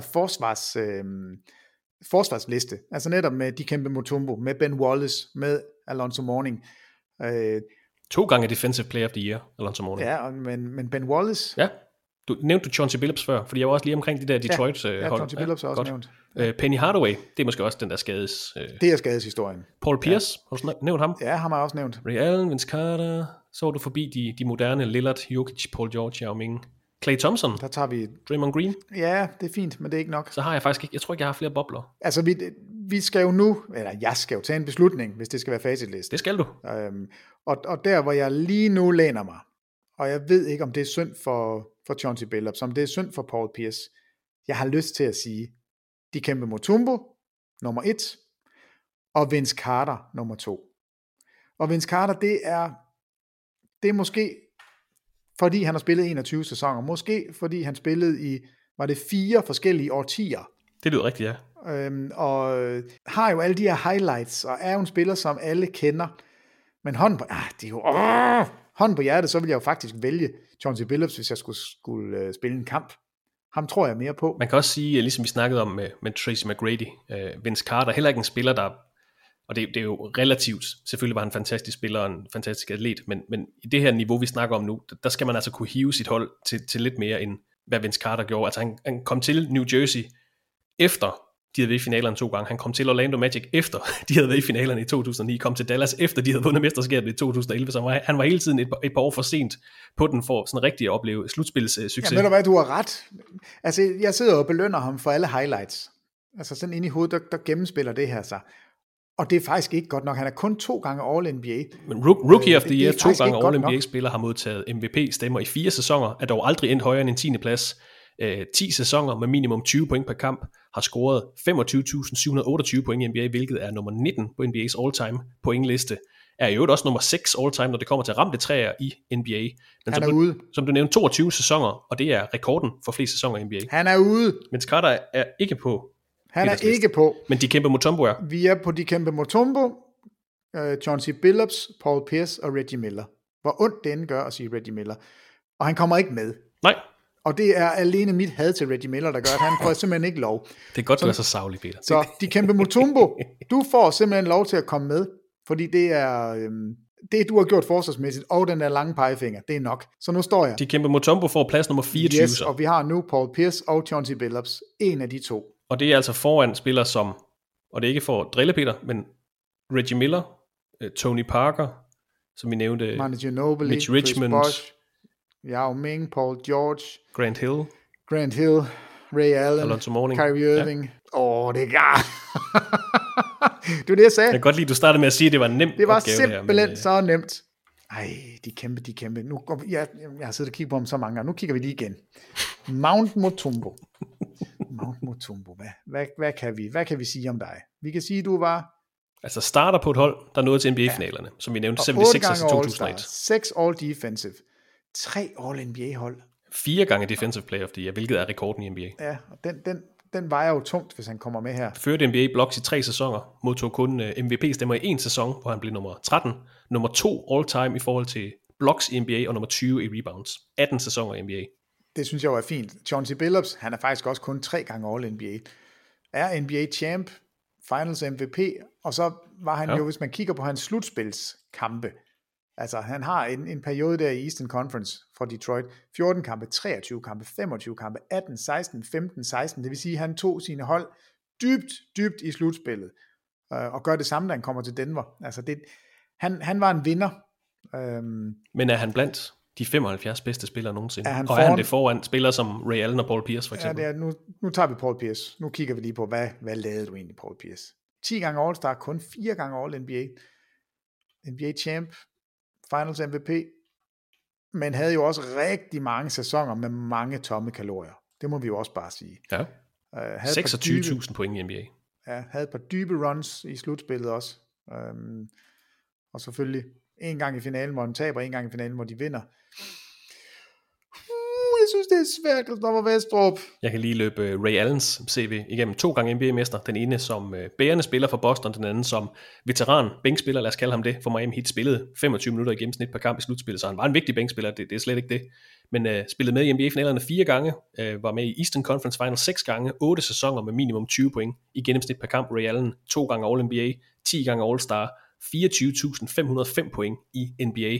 Nummer 1 all-time, når det kommer til ramte træer og 3-points forsøg, og er nummer 6 all-time i straffekastprocent over en karriere. 18 sæsoner i NBA fra Ray Allen. Ja, og Reggie Miller. 5 gange All-Star, 3 gange All-NBA. That's it. Altså, ja. Medlem af 50-40-90-klubben. Ja. Ingen top 10 stemmer til MVP-prisen overhovedet, hvilket var lidt overraskende, da jeg sad og researchede. Ja, men igen, det er jo fordi, vi kan huske de her highlights med ham, hvor han laver the choke i Madison Square Garden, hvor han har nogle vanvittige sekvenser, de her 8 point på 3 sekunder. Altså, ja. Han har lavet nogle ting, som vi kan huske. Det gjorde Vince Carter også, vi kan huske dem. Men hvis vi sådan skal være helt nitpicking, og det skal vi jo lige nu. Det handler jo om CV og om præstationer, men det handler også om mindeværdighed, hvis der er noget, der hedder det. Altså jo mere vi taler om de her andre spillere, altså Paul Pierce og Chauncey Billups og Reggie Miller, jo mere glad bliver jeg for mit valg af Dikembe Mutombo. Ja. Han hører til. Der er 1 plads tilbage. McGrady, Vince Carter, Paul George, Chris Bosh, Paul Pierce, Chauncey Billups, Manu Ginobili, Tony Parker, Yao Ming, Ray Allen, Kyrie Irving. Ved du hvad vi gør? Er det for sent? Ved du hvad vi gør? Vi kigger lige Tony Parker. Tony Parker, fordi... Ja, jamen jeg har hans CV lige her, hvis der er. 4 gange NBA-mester som startende point guard. Nok ikke den bedste spiller, men alligevel som bærende profil. Har også en Finals MVP-trofæ. 4 gange All-NBA. 19.473 point i NBA. Modtog MVP-stemmer i 7 forskellige sæsoner. Endte aldrig højere end en 5. plads. 18 sæsoner i NBA. 17 for San Antonio og en enkelt for Charlotte. Jesus, hvor er det svært. Hvad med Amar Stoudemire? Har vi lidt ikke talt om? Nej, han behøver ikke med. Fint. Jeg har lavet sådan en liste med sådan nogle krydser over. Altså Stephon Marbury og Jerry Stackhouse og Grant Hill og Chris Du bliver ved med at strege navne ud og skrive nye navne på. Rasheed Wallace var også en spændende fyr at få med der. Jeg synes det er svært. Ja. Nå, jamen vi skal også blive færdige med den her podcast på et tidspunkt, Christoffer, så jeg er jo nødt til at tage en beslutning. Har vi snakket nok om Ben Wallace egentlig? Nej, det har vi måske ikke. Mester med Detroit Pistons som del af sådan et meget homogent hold, det er svært at sige, hvem der var den bedste spiller, men var i finalerne 2 gange med Detroit, 3 gange yderligere i Eastern Conference Finals, 5 gange All-NBA-spiller, 6 gange All-Defensive, 4 gange Defensive Player of the Year, har ført NBA Rebound til 2 sæsoner, og har ført NBA Blocks i 1 sæson, er nummer 14 all-time i NBA Blocks, spillet 16 sæsoner i NBA. Ved du hvad? Jeg vil gerne være med. Jeg vil gerne være med til, at vi tager Ben Wallace ind og hylder forsvaret, og siger alle jeres små fæsende angrebsspillere, I kan gange det med 0, kan I. Her kommer der en med store overarm. Han havde pandebånd om musklerne på både højre og venstre arm. Det har vi ikke set siden. Ved du hvad? Ben Wallace, velkommen til top 75. Det er Han skal ind foran, altså Paul Pierce, Tony Allen. Ja, Tony Parker. Ray Allen. Ikke Tony Allen. Du selv være Tony Allen. Tony Parker og Ray Allen. Også foran Vince Carter og Tracy McGrady. Ja, ud med alle de der angrebsæsser. Okay. Fis i en hornlygte. Vi tager ham med musklerne. Ben Wallace, det er dig. Vi hylder. Nu læser jeg lige dine 25 navne op, Peter. Så får du en sidste chance til at revurdere bagefter. Jeg skal ikke have mere tid, jeg kan ikke lade være. Kom, go! Her er Peters 25 tilføjelser til NBA's liste over all-time greatest players i NBA. Facitlisten til de 25, ja. Bob McAdoo, Dominic Wilkins, Adrian Dantley. Det var de 3 snobs fra 96. Så kommer de 12 MVP, som han kalder dem. Allen Iverson, Tim Duncan, Kevin Garnett, Steve Nash, Dirk Nowitzki, Kobe Bryant, LeBron James, Kevin Durant, Steph Curry, Russell Westbrook, James Harden og Giannis Antetokounmpo. Så kommer der en lille liste, der hedder de 100% sikre. Dwayne Wade, Chris Paul, Kawhi Leonard, Dwight Howard, Carmelo Anthony, og så vil du have Jason Kidd med i den også. Jason Kidd skal med der, ja. Og så er de sidste 4, Dennis Rodman, Pau Gasol, Dikembe Mutombo og Ben Wallace. Lyder det rigtigt, det her, Peter? Yes. Det lyder fuldstændig rigtigt. Især den sidste. Jeg har aldrig været mere sikker end på Ben Wallace. Langt bedre end Paul George og Chris Bosh og Paul Pierce og Chauncey Billups og Vince Carter og Tracy McGrady og Tony Parker og Chris Bosh og Tony Parker. Det kan godt være, at du skal forberede dig på lidt kritik. Jamen den må jeg tage. Jeg synes, det er et umuligt valg, den sidste plads der. Jeg synes godt nok, det er svært. Det må jeg sige. Det er din skyld. Og her har jeg selv med Jason Kidd, han står nummer 5 på de her bobler. Så her har jeg bevis på, han er der. Så det er godt for mig, men jeg synes, det er svært. Og de største snobs, så Peter, nu skal vi behøver ikke trække det mere ud af dem, de største snobs, altså Paul Pierce, Ray Allen, Tony Parker. Ja, Chauncey Billups, synes jeg også, skal nævnes der. Og vi har nævnt mange, som også kunne have været spillet, Anthony Hardaway, Grant Hill, Chris Webber, men de er altså ikke tæt nok på. De er tæt på, men ikke tæt nok. Det er okay. Det var altså Peter Wangs bud på, hvilke 25 navne, der skal tilføjes til listen over NBA's bedste spillere nogensinde. Den officielle liste, som formodentlig bare bliver en kopiering af den her podcast, fra NBA, den kommer her i oktober, og Monique Ligaen nok skal få hyldet de her nye medlemmer i løbet af jubilæumssæsonen. Peter Wang, tak for indsatsen. Det har ikke været nemt, kunne jeg godt høre, men tak for din tid og dine vurderinger. Jeg sidder lige og tænker, hvis jeg nu skulle spille en kamp, ville jeg så helst have Chris Webber eller Ben Wallace? Altså, der er ingen tvivl om, at Chris Webber er en bedre spiller, altså kan mere, langt mere. Rasheed Wallace kan langt mere. Men hvis jeg skal vinde, og hvis der er nogen, der skal have nogen på ørerne, så vil jeg gerne have Ben Wallace. Så derfor bliver det Ben Wallace. Som udsmider. Det er et godt argument, ikke? Udsmider pladsen, det er også fint. Han stopper, for der kommer flere ind på den her top 25. Yes, det er der. Ja, vi er ikke helt færdige med podcasting. Vi laver lige et lille appendix til den her snak om de næste 25 spillere, hvor vi lige kan få nævnt et par af de seneste nyheder. Peter, det var dig, der gerne vil have det her appendix. Hvad vil du gerne snakke om i den her lille tilføjelse? Jamen, der er mange ting, jeg gerne vil snakke om. Jeg vil gerne snakke om Ben Simmons. Jeg vil gerne snakke om Kyrie Irving og Bradley Beal. Jeg synes, vi skal forbi Jason Kidd, som jeg ikke har den helt store tiltro til i Dallas. Og så synes jeg også, der er i hvert fald en sjov lille krølle på den her Michael Porter Jr. 5-års extension, han har fået, som kan være gigantisk, altså monumentalt stor, eller bare latterligt stor. Så der er nogle, jeg synes, der er nogle få ting, vi er nødt til at komme omkring, og jeg ved, at det kan godt være, at det ikke tager en time, men der er bare... Der sker noget lige for tiden, som vi nærmer os training noget. Camp i NBA, som starter her næste uge. Ja, og Media Day, det var i går, og det er altid sjovt at høre dem sige nogle ting, så Steven Adams, han leverer jo hver gang, han får en mikrofon. Jeg synes, det er sådan en fornøjelig tid, inden det sådan for alvor går i gang. Men lad os bare fornævne det. Altså Michael Porter Jr. hos Denver Nuggets har fået en 5-årig kontraktforlængelse. 172 millioner skal 23-årige Porter have. Det kan blive endnu mere, hvis han kommer på et All-NBA-hold i den kommende sæson. Vi så Denver Nuggets give en ny kontrakt til Aaron Gordon her tidligere i september. Nu er de altså også sikret sig Michael Porter Jr. for fremtiden. Vel godt for Nuggets, Peter, men vel også en lille smule i overkanten for Porter Jr. Jamen altså problemet, vi har at gøre med en af de bedste scorere. Altså han er jo en vanvittig skytte, og han har ikke engang udviklet sit potentiale som postspiller. Han er endnu ikke specielt god med bolden i hænderne. Han er bare en latterlig god skytte. Og så er han 6 fod 10 høj. Ja. Altså, og det finder du bare ikke nogen steder. Det er Kevin Durant, vi snakker om. Og så er han, det er jo en kæmpe basse. Altså, og muskuløs, og er kun lige begyndt. Og jeg fandt sådan en statistik på den højeste effective field goal percentage i en sæson på spillere, som har spillet mere end 19 minutter per kamp. 68,3% Will Chamberlain tilbage i 1966-67 sæsonen, og det var altså dunkeskuddet, der var hans primære skud. Og så har vi 64,6%, det var Michael Porter Jr. i sidste sæson. Altså den næsthøjeste effektive field goal percentage, altså jeg nærmest siden, jeg er ligeglad, Will Chamberlain, det er en ting. Det her er i den moderne basket, og det er fordi, han skyder over 40% på træerne, og han er så stor, at han kan få skuddene hen over alle mennesker. Han er vanvittig god. Så jeg kan godt lide det, Denver har gjort, at de har sagt, at vi går all in. Altså vi bruger rigtig mange penge. Vi ved, at vi skal betale Jokic lige om lidt. Der er så mange penge i Denver lige nu, og der er så meget på spil.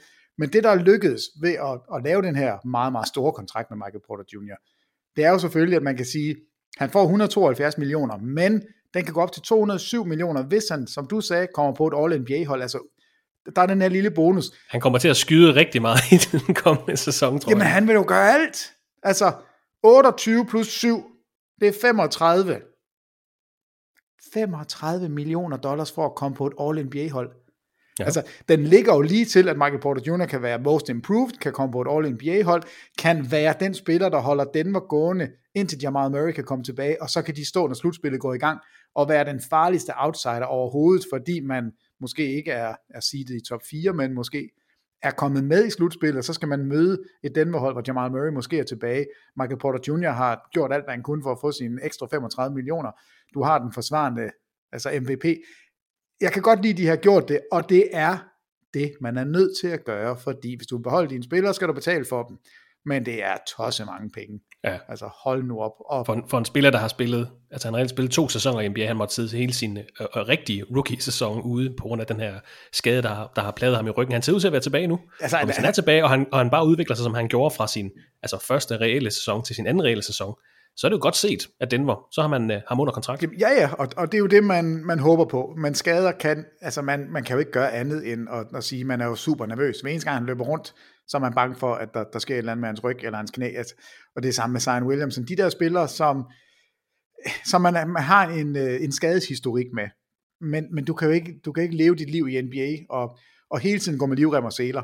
Og man må sige, at Denver, de er gået all in, og det er jo super fedt, synes jeg, med et af de mindre markeder, der går ind og siger, vi tager de store spenderbukser på i dag, og nu har vi muligheden for at have et hold, der kan være med i toppen af NBA de næste 5, 6, 7 år.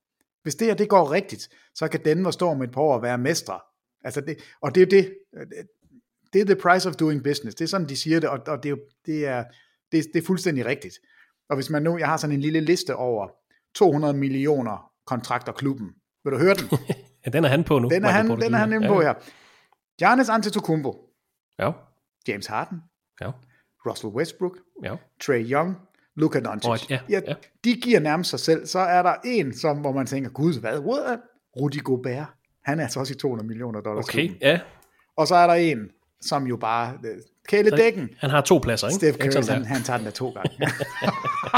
Tænker at lave 2 kontrakter på over 200 millioner. For en lille fis, der løber rundt og skyder træer. Altså, det er jo imponerende. Det er dybt imponerende. Men altså, hatten af for Michael Porter Jr., at han er holdt ved, og hatten af for, at Denver, de bruger nogle penge. Jeg synes, det er fedt. Altså, de har så mange penge i forvejen. Kom nu bare all in. Men jeg tør slet ikke tænke på deres, hvad deres taxpayer fidus, hvad deres bøde den bliver. Når de skal lave ny kontrakt med Jokic. Nej. Ja, når Jokic kontrakt træder ind, og man har Jamal Murray på en max, og nu har man Michael Porter Jr. på en max, og nu bliver han All-NBA-spiller, så er det en supermax. Altså det er, det kommer til at koste nogle penge. Og sådan er det. Og, altså jeg ved ikke hvorfor, nu stikker det en lille smule af, Christoffer, men det var noget, jeg studsede over, som jeg faktisk ikke har været opmærksom på før.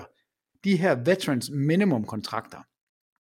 Vidste du godt, at altså selvfølgelig var de bestemt af, hvor mange år i ligaen du har spillet.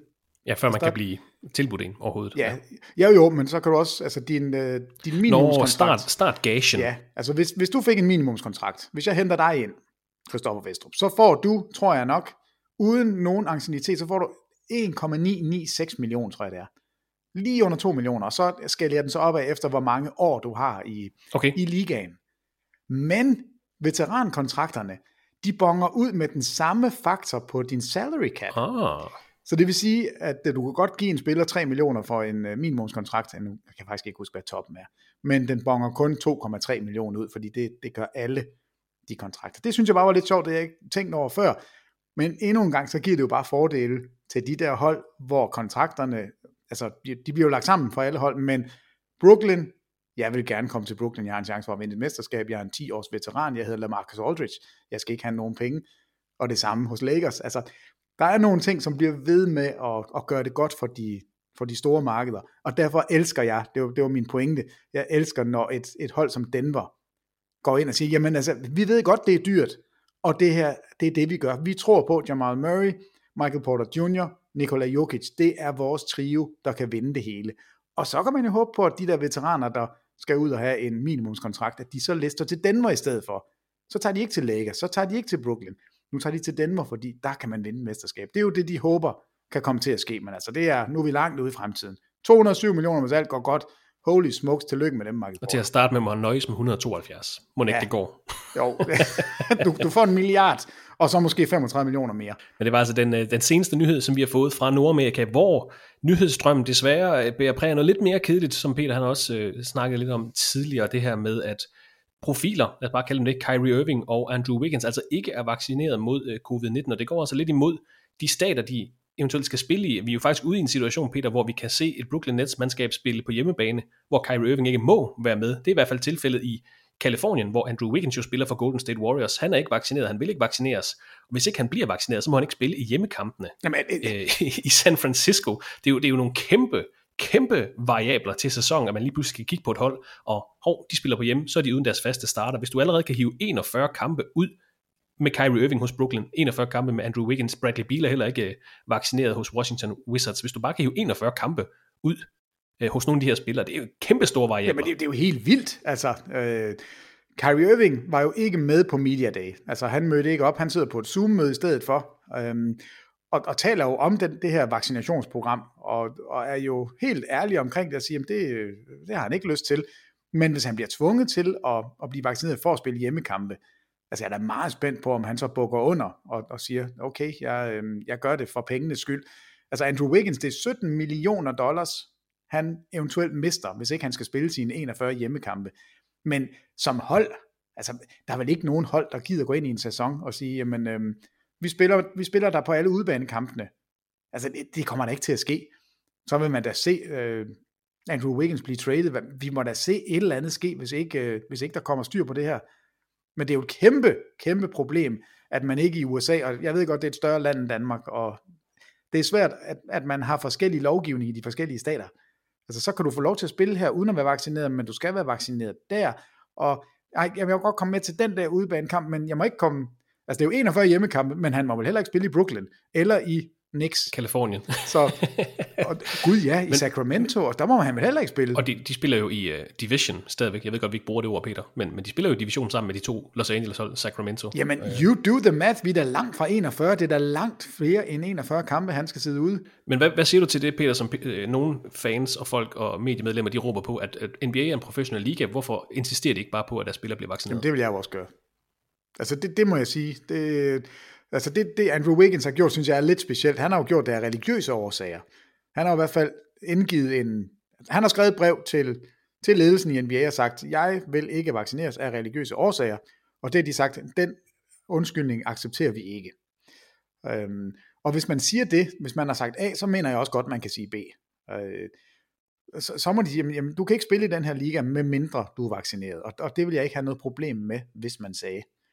Og det skal lige siges, at Peter og min egen erfaring og visdom, den rækker jo ikke ret meget længere ind til NBA. Vi kan ikke sidde og kloge os af på større medicinske udfordringer, som verden stadigvæk er i. Det er jo mere bare, at det kommer til at påvirke det sportslige, Peter. Det er jo derfor, vi er her. Vi snakker om det sportslige og om den liga, som vi holder meget af, og som snart fejrer sin 75-års fødselsdag her i den kommende sæson. Og den kan jo altså blive virkelig påvirket af de her sundhedsmæssige overvejelser. Det er derfor, vi lige tillader os at sidde og lade som om vi kloger os. Jamen altså, vi har jo 2 All-NBA-kaliber spillere. Altså Kyrie Irving er et kæmpe navn, og Brooklyn er ikke det samme faretruende mesterskabshold uden Kyrie Irving. Nej. Bradley Beal er jo altså hands down den klart bedste spiller i Washington, og den spiller, som er blevet tilbage efter alle de trades, der er blevet lavet, og John Wall er væk, og Westbrook er væk, og Otto Porter er væk. Westbrook vil gerne have ham til at smutte. Jeg ved ikke, om du har læst. Nej, vil han have Bradley Beal til at smutte? Rygterne siger i hvert fald, at Russell Westbrook prøvede at overtale Bradley Beal til at bede om at blive traded væk. Det skal Westbrook da blande sig udenom. Det skal han da faktisk. Han tror, at han kan få ham til Los Angeles Lakers. Nå, det var noget andet. Undskyld. Ja, men altså, det er der en situation, som de her hold kommer til at lide under, hvis ikke det bliver ordnet. Og altså, vi ved jo godt, der skal jo gå, er det 3 uger imellem første og andet stik? Altså, spørgsmålet er om, altså, kan de nå det? Det ved jeg godt, de kan nu, men der kan også godt komme en situation, hvor jamen, jeg er delvis vaccineret. Ved du hvad, du spiller bare første og tredje kvartal. Det er fint. men det er noget, der er en sag i NBA, og lige nu, det sidste tal, jeg har læst, det er 90% af NBA er vaccineret. Og kigger man på Women's NBA, der er tallet altså 99%. Og jeg ved ikke, om der ligger et dekret fra ledelsen i Women's NBA, der har sagt, I skal vaccineres, eller om kvinder bare i højere grad er blevet vaccineret. Altså det skal jeg heller ikke kunne kloge mig på. Men det er da tankevækkende, at man har, altså det er jo faktisk, synes jeg, en stor procentdel, der ikke er vaccineret. Altså 10%, det synes jeg er højt. Så det får en betydning, det har en betydning, men selvfølgelig er det mest interessant at tale om de der store navne, der må være. Der er jo masser af, altså, af mindre spillere, ikke volumenmæssigt, men altså i mindre roller, som er rundt om på holdene. Og jeg er da super, super interesseret i, eller nysgerrig på, hvad opening night, altså når vi nu står der, hvad så? Hvad med, når vi skal spille de her training camp kampe, preseason. Så hvad gør vi der? Og der er jo nogen, hvem er det, der har flyttet deres træningslejr? Er det Brooklyn, der har flyttet deres træningslejr for ikke at træne i New York? Sådan at Kyrie Irving kan være med. Det tror jeg nok, der er i hvert fald et af de store hold, der har flyttet deres træningslejr, fordi det er enten Washington, jeg mener altså, det er Brooklyn, som træner væk fra New York, fordi man på den måde kan omgås reglerne, som de er lige nu.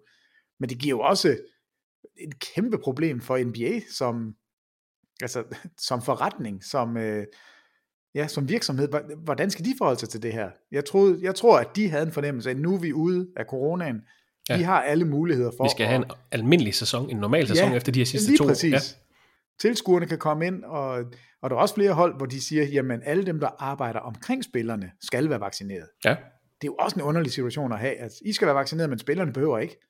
Okay, men jeg henter lige et håndklæde til dig, og slikker dig lidt på næsen. Altså, det er jo ikke, det er jo heller ikke holdbart. Altså, det er virkelig en spændende situation, set udefra, men hold da op, jeg er glad for, at jeg ikke er en af dem, der skal tage beslutninger om det. Ja, som Peter siger, spændende situation, der kan give, eller som allerede nu giver store variabler til sæsonen. Og det gør Ben Simmons måske også, Peter. Vi er nødt til at komme med en lille update for ham, fordi han har simpelthen meldt ud, at holdkammerater, der gerne vil tage til Los Angeles for at snakke med mig, I kan lige så godt lade være. Det er jeg ikke interesseret i. Det er i hvert fald et statement, der vil noget. En historie, der kom ud her i sidste uge, at han simpelthen har meldt ud, I behøver ikke prøve på noget som helst. Jeg er ikke interesseret i at snakke med mine holdkammerater. Jeg kommer ikke til at spille for 76ers igen. Ja, det er voldsomt. Så er det ligesom sagt, det er meget voldsomt. Altså, der er slet ikke nogen, det er point of no return for Ben Simmons og Philadelphia 76ers, det her. Og spørgsmålet er, hvor lang tid, altså det er jo en staring contest mellem 76ers og Ben Simmons, og hvem blinker først af de to? Ikke sjov historie, lidt skræmmende historie også, at der er simpelthen ikke noget at komme efter, selvom Joel Embiid prøver at snakke ham op og sige, at deres venskab er godt, og han stadigvæk ønsker at spille med ham. Det kommer ikke til at ske, det tror jeg sgu ikke på. Gør det ikke. Men spændende at se, om han er med i training camp her næste uge. Det er den anden store historie, vi snakkede om i sidste uges podcast, det der med, at han satser ikke på at komme, og det kan altså blive rigtig dyrt for ham. Altså, han har nægtet, og jeg mener ikke, der er nogen vej tilbage. Altså, efter sigende skulle der have været 6 spillere på vej til Kalifornien for at snakke med Ben Simmons og sige til ham, vi tror på, at vi kan finde ud af det her, og vi var rigtig gode, da vi spillede sammen. Vi ved godt, du ikke vil skyde i 4. periode, det kan vi lave om på. Vi ved godt, du ikke tog det dunkeskud, du havde, og man afleverede bolden til Matisse Thybulle i stedet for. Det gør du ikke næste gang. Altså, vi skal jo alle sammen lære. De var klar til at lave nogle indrømmelser og række hånden ud, men altså Ben Simmons han er ude. Altså, han vil ikke spille for Philadelphia. Han er færdig. Ja. Og det er han. Han kommer ikke tilbage. Og nu hørte jeg nogen tale om det, og prøvede at forsvare Ben Simmons en lille smule, og sige, det er heller ikke fedt. I 2 sæsoner i streg er det eneste, du har hørt, det er, at du er på tradingbloggen. Altså, vi dingler dig ud til alle hold, og hvis de kommer med et godt tilbud, James Harden, eller Damian Lillard, eller så trader vi dig. Altså, det er jo heller ikke fedt. Det er jo ikke fedt at høre. Men det ændrer ikke på, at du har en spiller, som er under kontrakt i 4 sæsoner endnu, som bare nægter at møde op på arbejde. Og siger, jamen I skal trade mig. Altså, det skal vi faktisk ikke. Altså, vi kan faktisk bare gå i gang med den her sæson. Du får ikke løn, og så kan du ellers have det så godt. Men hvem vinder i den situation? Jamen, det er der ikke nogen, der gør. Jeg forstår godt, hvad du siger, at det kan man reelt godt gøre, men er de ikke snart nødt til at gøre et eller andet Philadelphia, hvis hele målet med Philadelphia, det er jo at kapitalisere på the process. Altså, det skal nå sit peak, den her the process, og det gør den med Joel Embiid på holdet. Og Joel Embiid har jo ikke, lige før jeg vil sige, at han har ikke 5 år tilbage i benene. Han har i hvert fald 5 år. Han har ikke 10 år tilbage, lad os bare sige det sådan. Men de skal kapitalisere på det lige nu. Altså, og den her situation hjælper dem i hvert fald ikke. Det ser ikke ud til, at Ben Simmons skal spille for med den her sæson. Og jeg siger ikke, de bare skal smide ham væk for ingenting. De er jo nødt til at snart agere, hvis de skal have noget ud af den kommende sæson. Ja, og det åbner jo måske dørene for nogle andre hold, som har svært ved at komme ind i trade-snakken. Altså, vi har jo hele tiden hørt, jamen, vi vil have Damian Lillard. Om det får I ikke. Nå, jamen, så skal vi have 4 første rundevalg og 4 første runde draft swaps og en klassespiller og et par andre spillere. Altså, prisen er høj. Altså, man ved godt, at man har at gøre med en spiller, som er meget værd. Og det vil Philadelphia selvfølgelig. De vil have maksimal værdi. Og jo længere tid der går, så er du fuldstændig ret. Værdien bliver bare lavere og lavere. Og lige nu jeg er sikker på, der sidder i hvert fald 28 eller 29 general managers derude og klapper i hænderne og tænker, lad det her blive så betændt, så grimt, så forfærdeligt som overhovedet muligt, fordi jo værre det bliver, jo større er chancen for, at vi kan komme og lowballe Philadelphia med et eller andet skodoffer, som de til sidst er nødt til at sige ja tak til. Altså der er slet ingen tvivl, at de må sidde og nyde det her cirkus, som foregår i Philadelphia. Og specielt et sted, der hvor alle lige nu kigger ud over Portland, fordi Portland ser ud som om, at de i hvert fald prøver at starte op med det, de har, og sige, vi tror på vores stamme alligevel. Men i Minnesota, der er der i hvert fald noget i gang. Altså de vil rigtig gerne lave en pakke, de kan sende den anden vej. Og hvis ikke de selv kan lave pakken, så vil de have et tredje hold med, hvor de så kan sørge for at sende nogle af deres fine ting afsted, og få en god nok spiller til, at Philadelphia hopper på. Altså det holder jeg meget øje med. Altså det tror jeg, vi alle sammen gør. Så er det som om, at det er mig, der er Minnesota-ekspert. Det er overhovedet ikke. Men de har jo også haft deres at slås med. Det er godt, du nævner dem, Peter, fordi de kigger over på Philadelphia 76ers og tænker, det er et dysfunktionelt franchise, men de skal ikke tro, de kan tage vores pris som dysfunktionelt franchise, fordi Timberwolves har fyret President of Basketball Operations Gerson Rosas. Rosas har haft stillingen siden maj 2019 og er blevet fyret due to an inappropriate workplace relationship and contributing to a general toxic culture within the organization. Det er et exit-møde, der vil noget, må man sige, men according to Chris Hine, som han hedder hos Star Tribune, så har der været sådan en voksende, utebenshed, kan man sige det, Peter? Jeg ved ikke, om det er et ord, men en voksen, hvad kan man dissonans mellem Rosas og så the front office og resten af organisationen i de sidste par måneder. Så det er åbenbart noget, der har ligget og ulmet lidt, at Gerson Rosas så skulle væk, men der har så også været det her åbenbart et inappropriate workplace relationship, der gør altså, at Timberwolves har fyret ham her i sidste uge, men elendig timing fra Timberwolves, nærmest som altid. Jamen det er helt frygteligt. Altså, Minnesota Timberwolves vi plejer altid at kigge på New York Knicks og sige, at det er da helt skidt. Nu har vi så Philadelphia som, de er da ikke særlig snu. Sacramento, oh my god. Men jeg lige vil sige, at Minnesota, de er ved at tage prisen. Altså, det er en fuldstændig horribel timing. Altså, du har en general manager, som har lavet alle de bevægelser på holdet, som man skal. Altså, han har draftet, han har traded, han har forlænget eller opsagt kontrakter. Han har gjort alt, hvad man skal, og så fyrer man ham lige inden training camp. Yes. Det er jo helt til grin. Men en historie, som jeg ikke har hørt før, det hele kommer frem nu, det er altså med den nyudnævnte general manager. Nu kan jeg faktisk ikke huske, hvad han hedder. Er det ham, de har ansat intern, ham der Sachin Gupta? Ja, Gupta. Ja. Han er jo nu blevet general manager. Og der er historien jo, at han sidste år blev tilbudt en lignende stilling i Houston. Og normalt, så får man altså lov til at skifte hold, hvis det er det, man har lyst til, hvis man kan avancere. Han blev tilbudt en lignende stilling, og fik nej. Han fik håndjern på og sagde, nej, du skal blive her, men du skal blive hjemme. Du må ikke engang komme til træningsfaciliteterne, men vi vil ikke sende dig. Du får ikke lov til at tage et job hos en konkurrent. Og den historie har jo ligget og buldret rundt. Og nu har man så en spiller, eller en general manager, assistant general manager, som får at vide, nej, du kan ikke få lov til at tage et nyt job, hvilket alle andre hold siger ja tak eller ja til. Og i øvrigt, så får du dine penge, men du skal blive væk. Det er jo en super god start. Nu er han så den nye general manager, og det er jo fuldstændig gak, det der foregår i og på et rimelig afgørende tidspunkt i franchisets, lad os bare sige historie, altså med Karl Anthony Towns, der ikke kan blive ved med at være tilfreds. Jamen han må da tage sig til hovedet og tænke, hvad foregår der, hvor uheldig er jeg?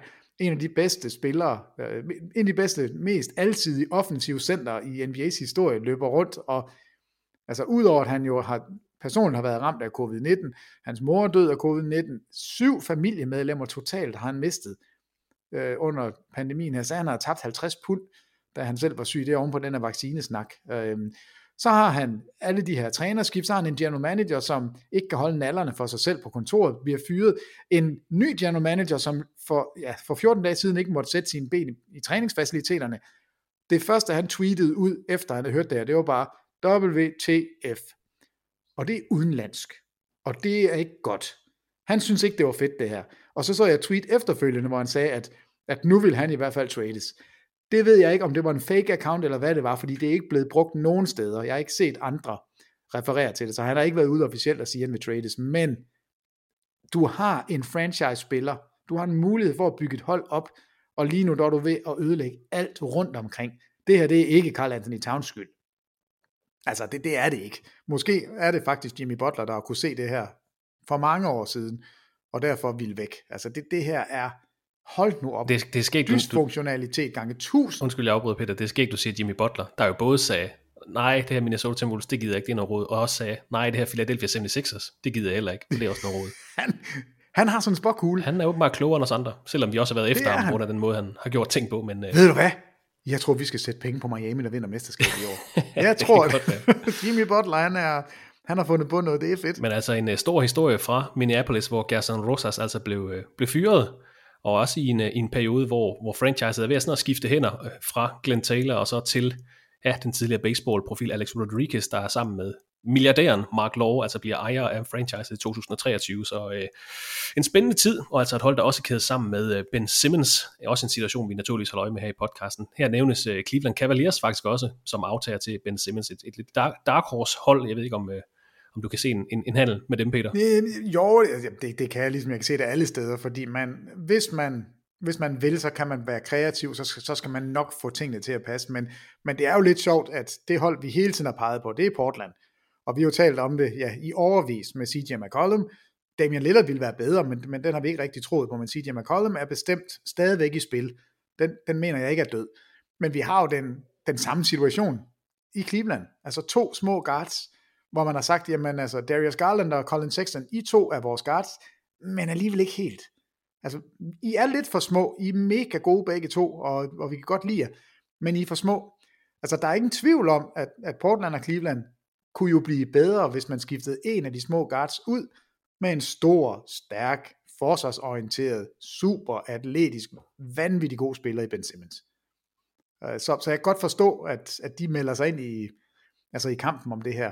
Og Minnesota, det de er ude i, altså, de vil ikke af med Karl Anthony Towns. De skal være meget kreative. jamen, fordi altså, de har jo sagt, Towns får I ikke, og det giver heller ikke mening. Altså, Towns og Embiid sammen, det er nok ikke det bedste. Og Edwards vil de heller ikke af med. Det er de 2 steder, hvor de siger nej. Dem beholder vi. Men altså, alt andet, D'Angelo Russell er spilleren, som Philadelphia lige nu kigger på og siger, tør vi det? Kan han passe sammen med Joel Embiid? Hvad skal vi have ekstra, hvis vi skal gå med det her? Altså, det er super, super interessant. Vil du hellere have Darius Garland, end du vil have D'Angelo Russell? Vil du hellere have Colin Sexton? Altså, de sidder jo med kuglerammen lige nu, og lægger til og trækker fra, og du peger på det. Deres vindue er pivåbent. Det er nu. De vandt Eastern Conference sidste år. De var det bedste hold i Eastern Conference, inden vi gik ind i slutspillet. Det her hold skal vinde et mesterskab med Joel Embiid. Vi kan ikke vente, vi skal ikke udvikle spillere. Altså, det er vanvittigt. Det er så vigtigt, det der foregår lige nu, og Ben Simmons han kommer ikke tilbage. Den bro er brændt 50 gange. Og jeg ved ikke, hvor mange øl det koster, hvis han lige pludselig stiller op i en Philadelphia-uniform, men det rangerer jeg som værende højst usandsynligt. Men altså en god nyhed fra Denver, de beholder Michael Porter Jr., så har vi altså fået 3 nyheder på det seneste, der altså kan give nogle, nu har jeg sagt det et par gange, jeg siger det igen, store variabler til sæsonen. Det her COVID-19-vacciner, Ben Simmons i Philadelphia, og så Minnesota Timberwolves, hvordan det kommer til at foregå i den kommende sæson, altså med en ny President of Basketball Operations til den kommende sæson. Den kommende sæson, der dog bliver uden J.J. Redick, for netop som vi udgav vores podcast i sidste uge, Peter, der meldte han ud, at jeg indstiller karrieren 15 sæsoner i NBA for Orlando Magic, LA Clippers, Philadelphia 76ers, New Orleans, Milwaukee og Dallas. Han var med Orlando Magic i NBA-finalerne i 2009, har haft flere sæsoner med over 42% bag trepointslinjen, er nummer 15 all-time, når det kommer til ramte træer i NBA, og før han kom i NBA, der blev han kåret som Consensus National College Player of the Year tilbage i 2006. En fremragende skytte, Peter. Ikke en super stjerne i NBA, J.J. Redick, men en super stabil spiller, der også har været med nærmest hele vejen, hvor du har dækket NBA i Danmark. Ja, altså han slutter som nummer 17 i karrieren på trepointsskud, altså hvor vi jo har Seth Curry værende foran sin storebror, Steph Curry, og de er ikke engang nummer 1, nogen af dem, det er så ring. Steve Kerr, den lille fis. Steve Kerr, den bedste trepointsskytte i NBA's historie. Og så har vi altså J.J. Redick lige nu som nummer 17 historisk set på 41,45% for karrieren. Og jeg har det sådan lidt, tror du han stopper? Jeg ved godt, han har sagt, han stopper. Jeg kunne ikke lade være med at tænke, Peter, da han bliver traded fra New Orleans til Dallas her sidste år, og spiller nærmest ikke for Dallas sidste år, og indstiller karrieren. Er der noget galt i Dallas, som vi ikke ved, siden at han ikke bare sådan tager endnu en sæson som veteran på det hold? Altså nu, du blopper lige ned i noget, jeg synes, vi er nødt til at tale lidt om. Fordi man har jo fået en ny head coach. Altså Rick Carlisle har jo gjort det fremragende i Dallas. Altså virkelig, virkelig godt. Vundet et mesterskab, fået rigtig meget ud af det hold. Og han smækker jo med døren i en sådan grad. Altså han var edderspændt rasende, og jeg er sikker på, at han smutter, inden han tror, det kan blive værre. Er nu i Indiana, jeg er super spændt på, hvordan Indiana kommer til at spille. Men det er så, hvad det er. Man har hyret Jason Kidd. Jeg forstår det simpelthen ikke. Altså, jeg synes, det er så mærkeligt. Fordi Jason Kidd er på alle måder ikke en moderne head coach. I hvert fald ikke, hvad vi har set og hørt. Og nu er Giannis bogen jo udkommet. Ja. Hvad hedder den? Giannis, altså Antetokounmpo-bogen, jeg kan ikke huske, hvad den hedder, men i den er der jo utallige citater og små klip om, hvor forfærdeligt det var at være spiller under Jason Kidd. Og alle spillere i ligaen læser jo den her bog, eller også får den refereret i hvert fald. Så alle folk ved godt, at hans ry i ligaen er ikke godt. Altså, spillerne er ikke glade for Jason Kidd. Jo, han har et meget, meget flot CV, men som head coach, der tror jeg ikke, at der er ret mange, der kan lide ham. Og det første, han gør, det er at komme ind og sige, Porzingis, han skal til at lave noget helt andet, end han gjorde før. Han skal til at spille post-up, og han skal skyde flere mellemdistanceskud. Altså, de head coaches, der siger, at vi skal post op og skyde mellemdistanceskud, det er altså en gammeldags tankegang inden for coaching. Og Porzingis er blevet udskilt, og ja, han er 2,21 meter, og han er mager som en... Altså, det er sugerør, der løber rundt derinde. Han har aldrig spillet fysisk. Det, der gør ham god, altså han var jo the original unicorn. Det var Porzingis. Det var ikke Karl Anthony Towns, eller Joel Embiid, eller nogle af de andre center, der siger, de kan mange ting. Det var Porzingis. Fordi han skød træer, fordi han slog bolden i gulvet, fordi han jo var super atletisk, og fordi han forsvarsmæssigt var et bæst. Ja. Han er ikke en postspiller. Han er ikke en mellemdistanceskytte. Han er en allround spiller, som kan skyde træer, og han burde passe altså perfekt ind med Luka Doncic. Det klikkede bare ikke. Altså, og de to har et rigtig dårligt forhold til hinanden, efter hvad vi hører. Altså, du kan godt høre, jeg ved alt om spillernes interne skamysler. Jeg ved ikke en hundefis, men det vi har hørt er i hvert fald, at de to er ikke super gode venner. Og så tilfører man Jason Kidd, som er en personlighed, fordi han siger, jeg kommer ind, jeg er mester. Jeg er helt sikkert på blandt de 75 bedste spillere i ligaen. Facitlisten er derude lige nu. Så derfor har jeg noget at komme med, så nu skal I gøre, hvad jeg siger. Altså det her, det kan godt eksplodere lige op i bæret på Dallas, hurtigere end de kommer i gang. Altså jeg er meget, meget interesseret i at se, hvordan Dallas starter ud. Altså fordi det kan da gå fuldstændig galt. Så ja, Dallas er også et sted, hvor var det vi kom fra? Du fik mig til at... Det var fra J.J. Redick. Det var bare det. Han stopper karrieren i stedet for... Det er fair nok, hvis ikke man har mere i benene, det er slet ikke det, men det virkede heller ikke som om, at han var tilfreds med lige at ende i Dallas, hvilket jo, fair nok, vi har alle sammen forskellige smag og sådan noget, men det ville være et perfekte sted for ham at slutte karrieren, og han kunne da sagtens tage en sæson til. Men det er også der, jeg har det lidt sådan, jeg er ikke helt sikker på, at vi har set det sidste til J.J. Redick. Ja, okay. Altså, når vi nu kommer til februar, og han har været hjemme, han har vist en masse børn, og så finder han ud af, at det er faktisk ikke så fedt, og giv mig lige en pause, jeg kunne egentlig godt tænke mig at skyde lidt træer. Så står Los Angeles Lakers altså klar, så står Brooklyn Nets klar, der står de der forhåndsfavoritter, de står, altså alle kan bruge en J.J. Redick, ikke til at spille 30 minutter per kamp, men til at ramme en 4-5 træer over et par minutter, så kan du sætte dig ud igen. Altså, og den skill, den bliver han ved med at have. Altså han vil altid være en dygtig skytte, han kan altid skyde træer. Så jeg er ikke sådan, jeg ved godt, han også virker som en utrolig skarp fyr. Altså jeg tror ikke, han siger, jeg trækker mig tilbage, uden at mene det. Men jeg har bare sådan en fornemmelse af, at de her spillere, de finder ikke ud af, hvad det er, de mister, før de ikke har det længere. Og så prøver de for alt i verden at komme tilbage igen. Og J.J. Redick er en af dem, der godt kunne gøre det. Fordi hans skillset er nemt. Det er plug and play med ham. Så det er lidt sjovt. Og det leder mig over i Darren Collison, som jeg slet ikke kan... Jeg ved ikke, om du kan huske ham, men... Jo. Karen Collison var jo en af de free agents, som Lakers rigtig gerne ville have fat i, da de manglede en guard for 2 år siden. Og Collison, nej, det vil jeg ikke. Jeg vil hellige mig i religionen. Jeg tror nok, han ikke mormon. Han er på vej tilbage i NBA nu, og træner, og vil rigtig gerne ind og spille igen. Og jeg glæder mig, altså for det første tror jeg, at han kan bidrage med noget, men jeg tror også, at J.J. Redick, han vil få den samme itch på et tidspunkt i løbet af den her sæson, og så lurer mig, om ikke han måske lister tilbage. Det er i hvert fald ikke, jeg vil ikke blive fuldstændig chokeret, hvis hans navn begynder at komme op sådan omkring juletid, og så til trading deadline, at man så lige siger, nu prøver jeg, altså jeg har jo ikke noget at miste, helt ærligt. Det kan være, at jeg vinder et mesterskab. Jeg var i finalen i den første sæson, jeg spillede. Jeg troede altid, jeg skulle i finalen.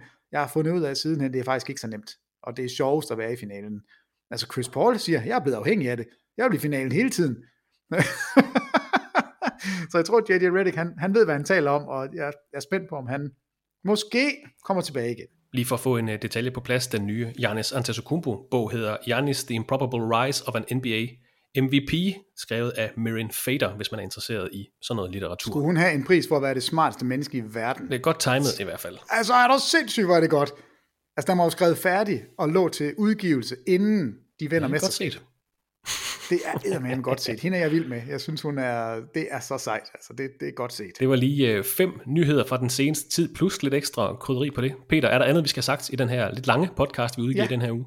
Vi er nødt til lige at hylde Steven Adams. Jeg ved ikke, om du har set pressekonferencen med ham, men Chris Vernon, som arbejder for Memphis Grizzlies, eller han dækker deres kampe og dækker alt omkring dem, han spørger ham til, altså alt det der, du er en tough guy, bla bla bla, og så siger han, at grunden til, at han spiller, som han gør, måske er det lack of skills. Altså, han ved udmærket godt, hvad det er, han ikke kan. Lack of skills. Jeg er jo bare nødt til at være stor og stærk, fordi jeg kan jo ikke andet. Jeg synes, det er så sejt at være så ærlig. Jeg elsker Steven Adams, og nu, altså Memphis, det er mit yndlingshold i dag i hvert fald, fordi lack of skills, han er der. Det skal være en ny det er navnet, det skal være undertitlen på vores podcast, Peter. Lack of skills. We siger mange, lack of skills. Vi overkompenserer ved bare at sidde og råbe så. Ja, præcis. Peter, jeg tror, det bliver ordene for i dag. Tak for din tid, både med de 25 næste spillere, og så den her lille nyhedsupdate på 35 minutter. Tak for din tid. Jamen, det er mig, der tager Christoffer. Vi tales ved. Og tak til dig, der lyttede med i den her meget lange podcast her i slutningen af september. Vi er naturligvis tilbage i næste uge med alt det seneste fra verdens bedste basketballliga.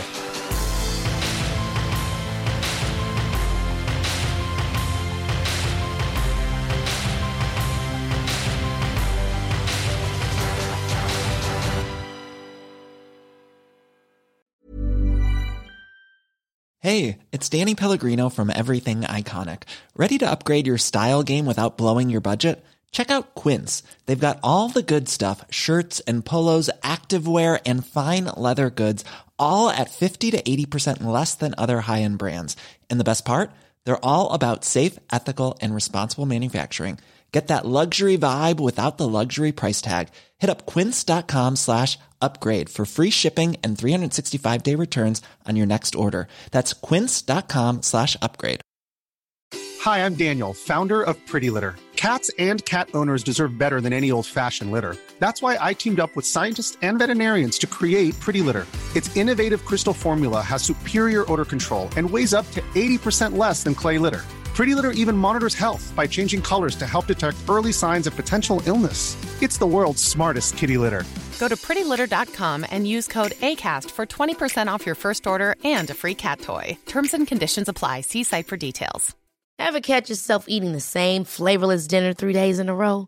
Dreaming of something better? Well, HelloFresh is your guilt-free dream come true, baby. It's me, Keke Palmer.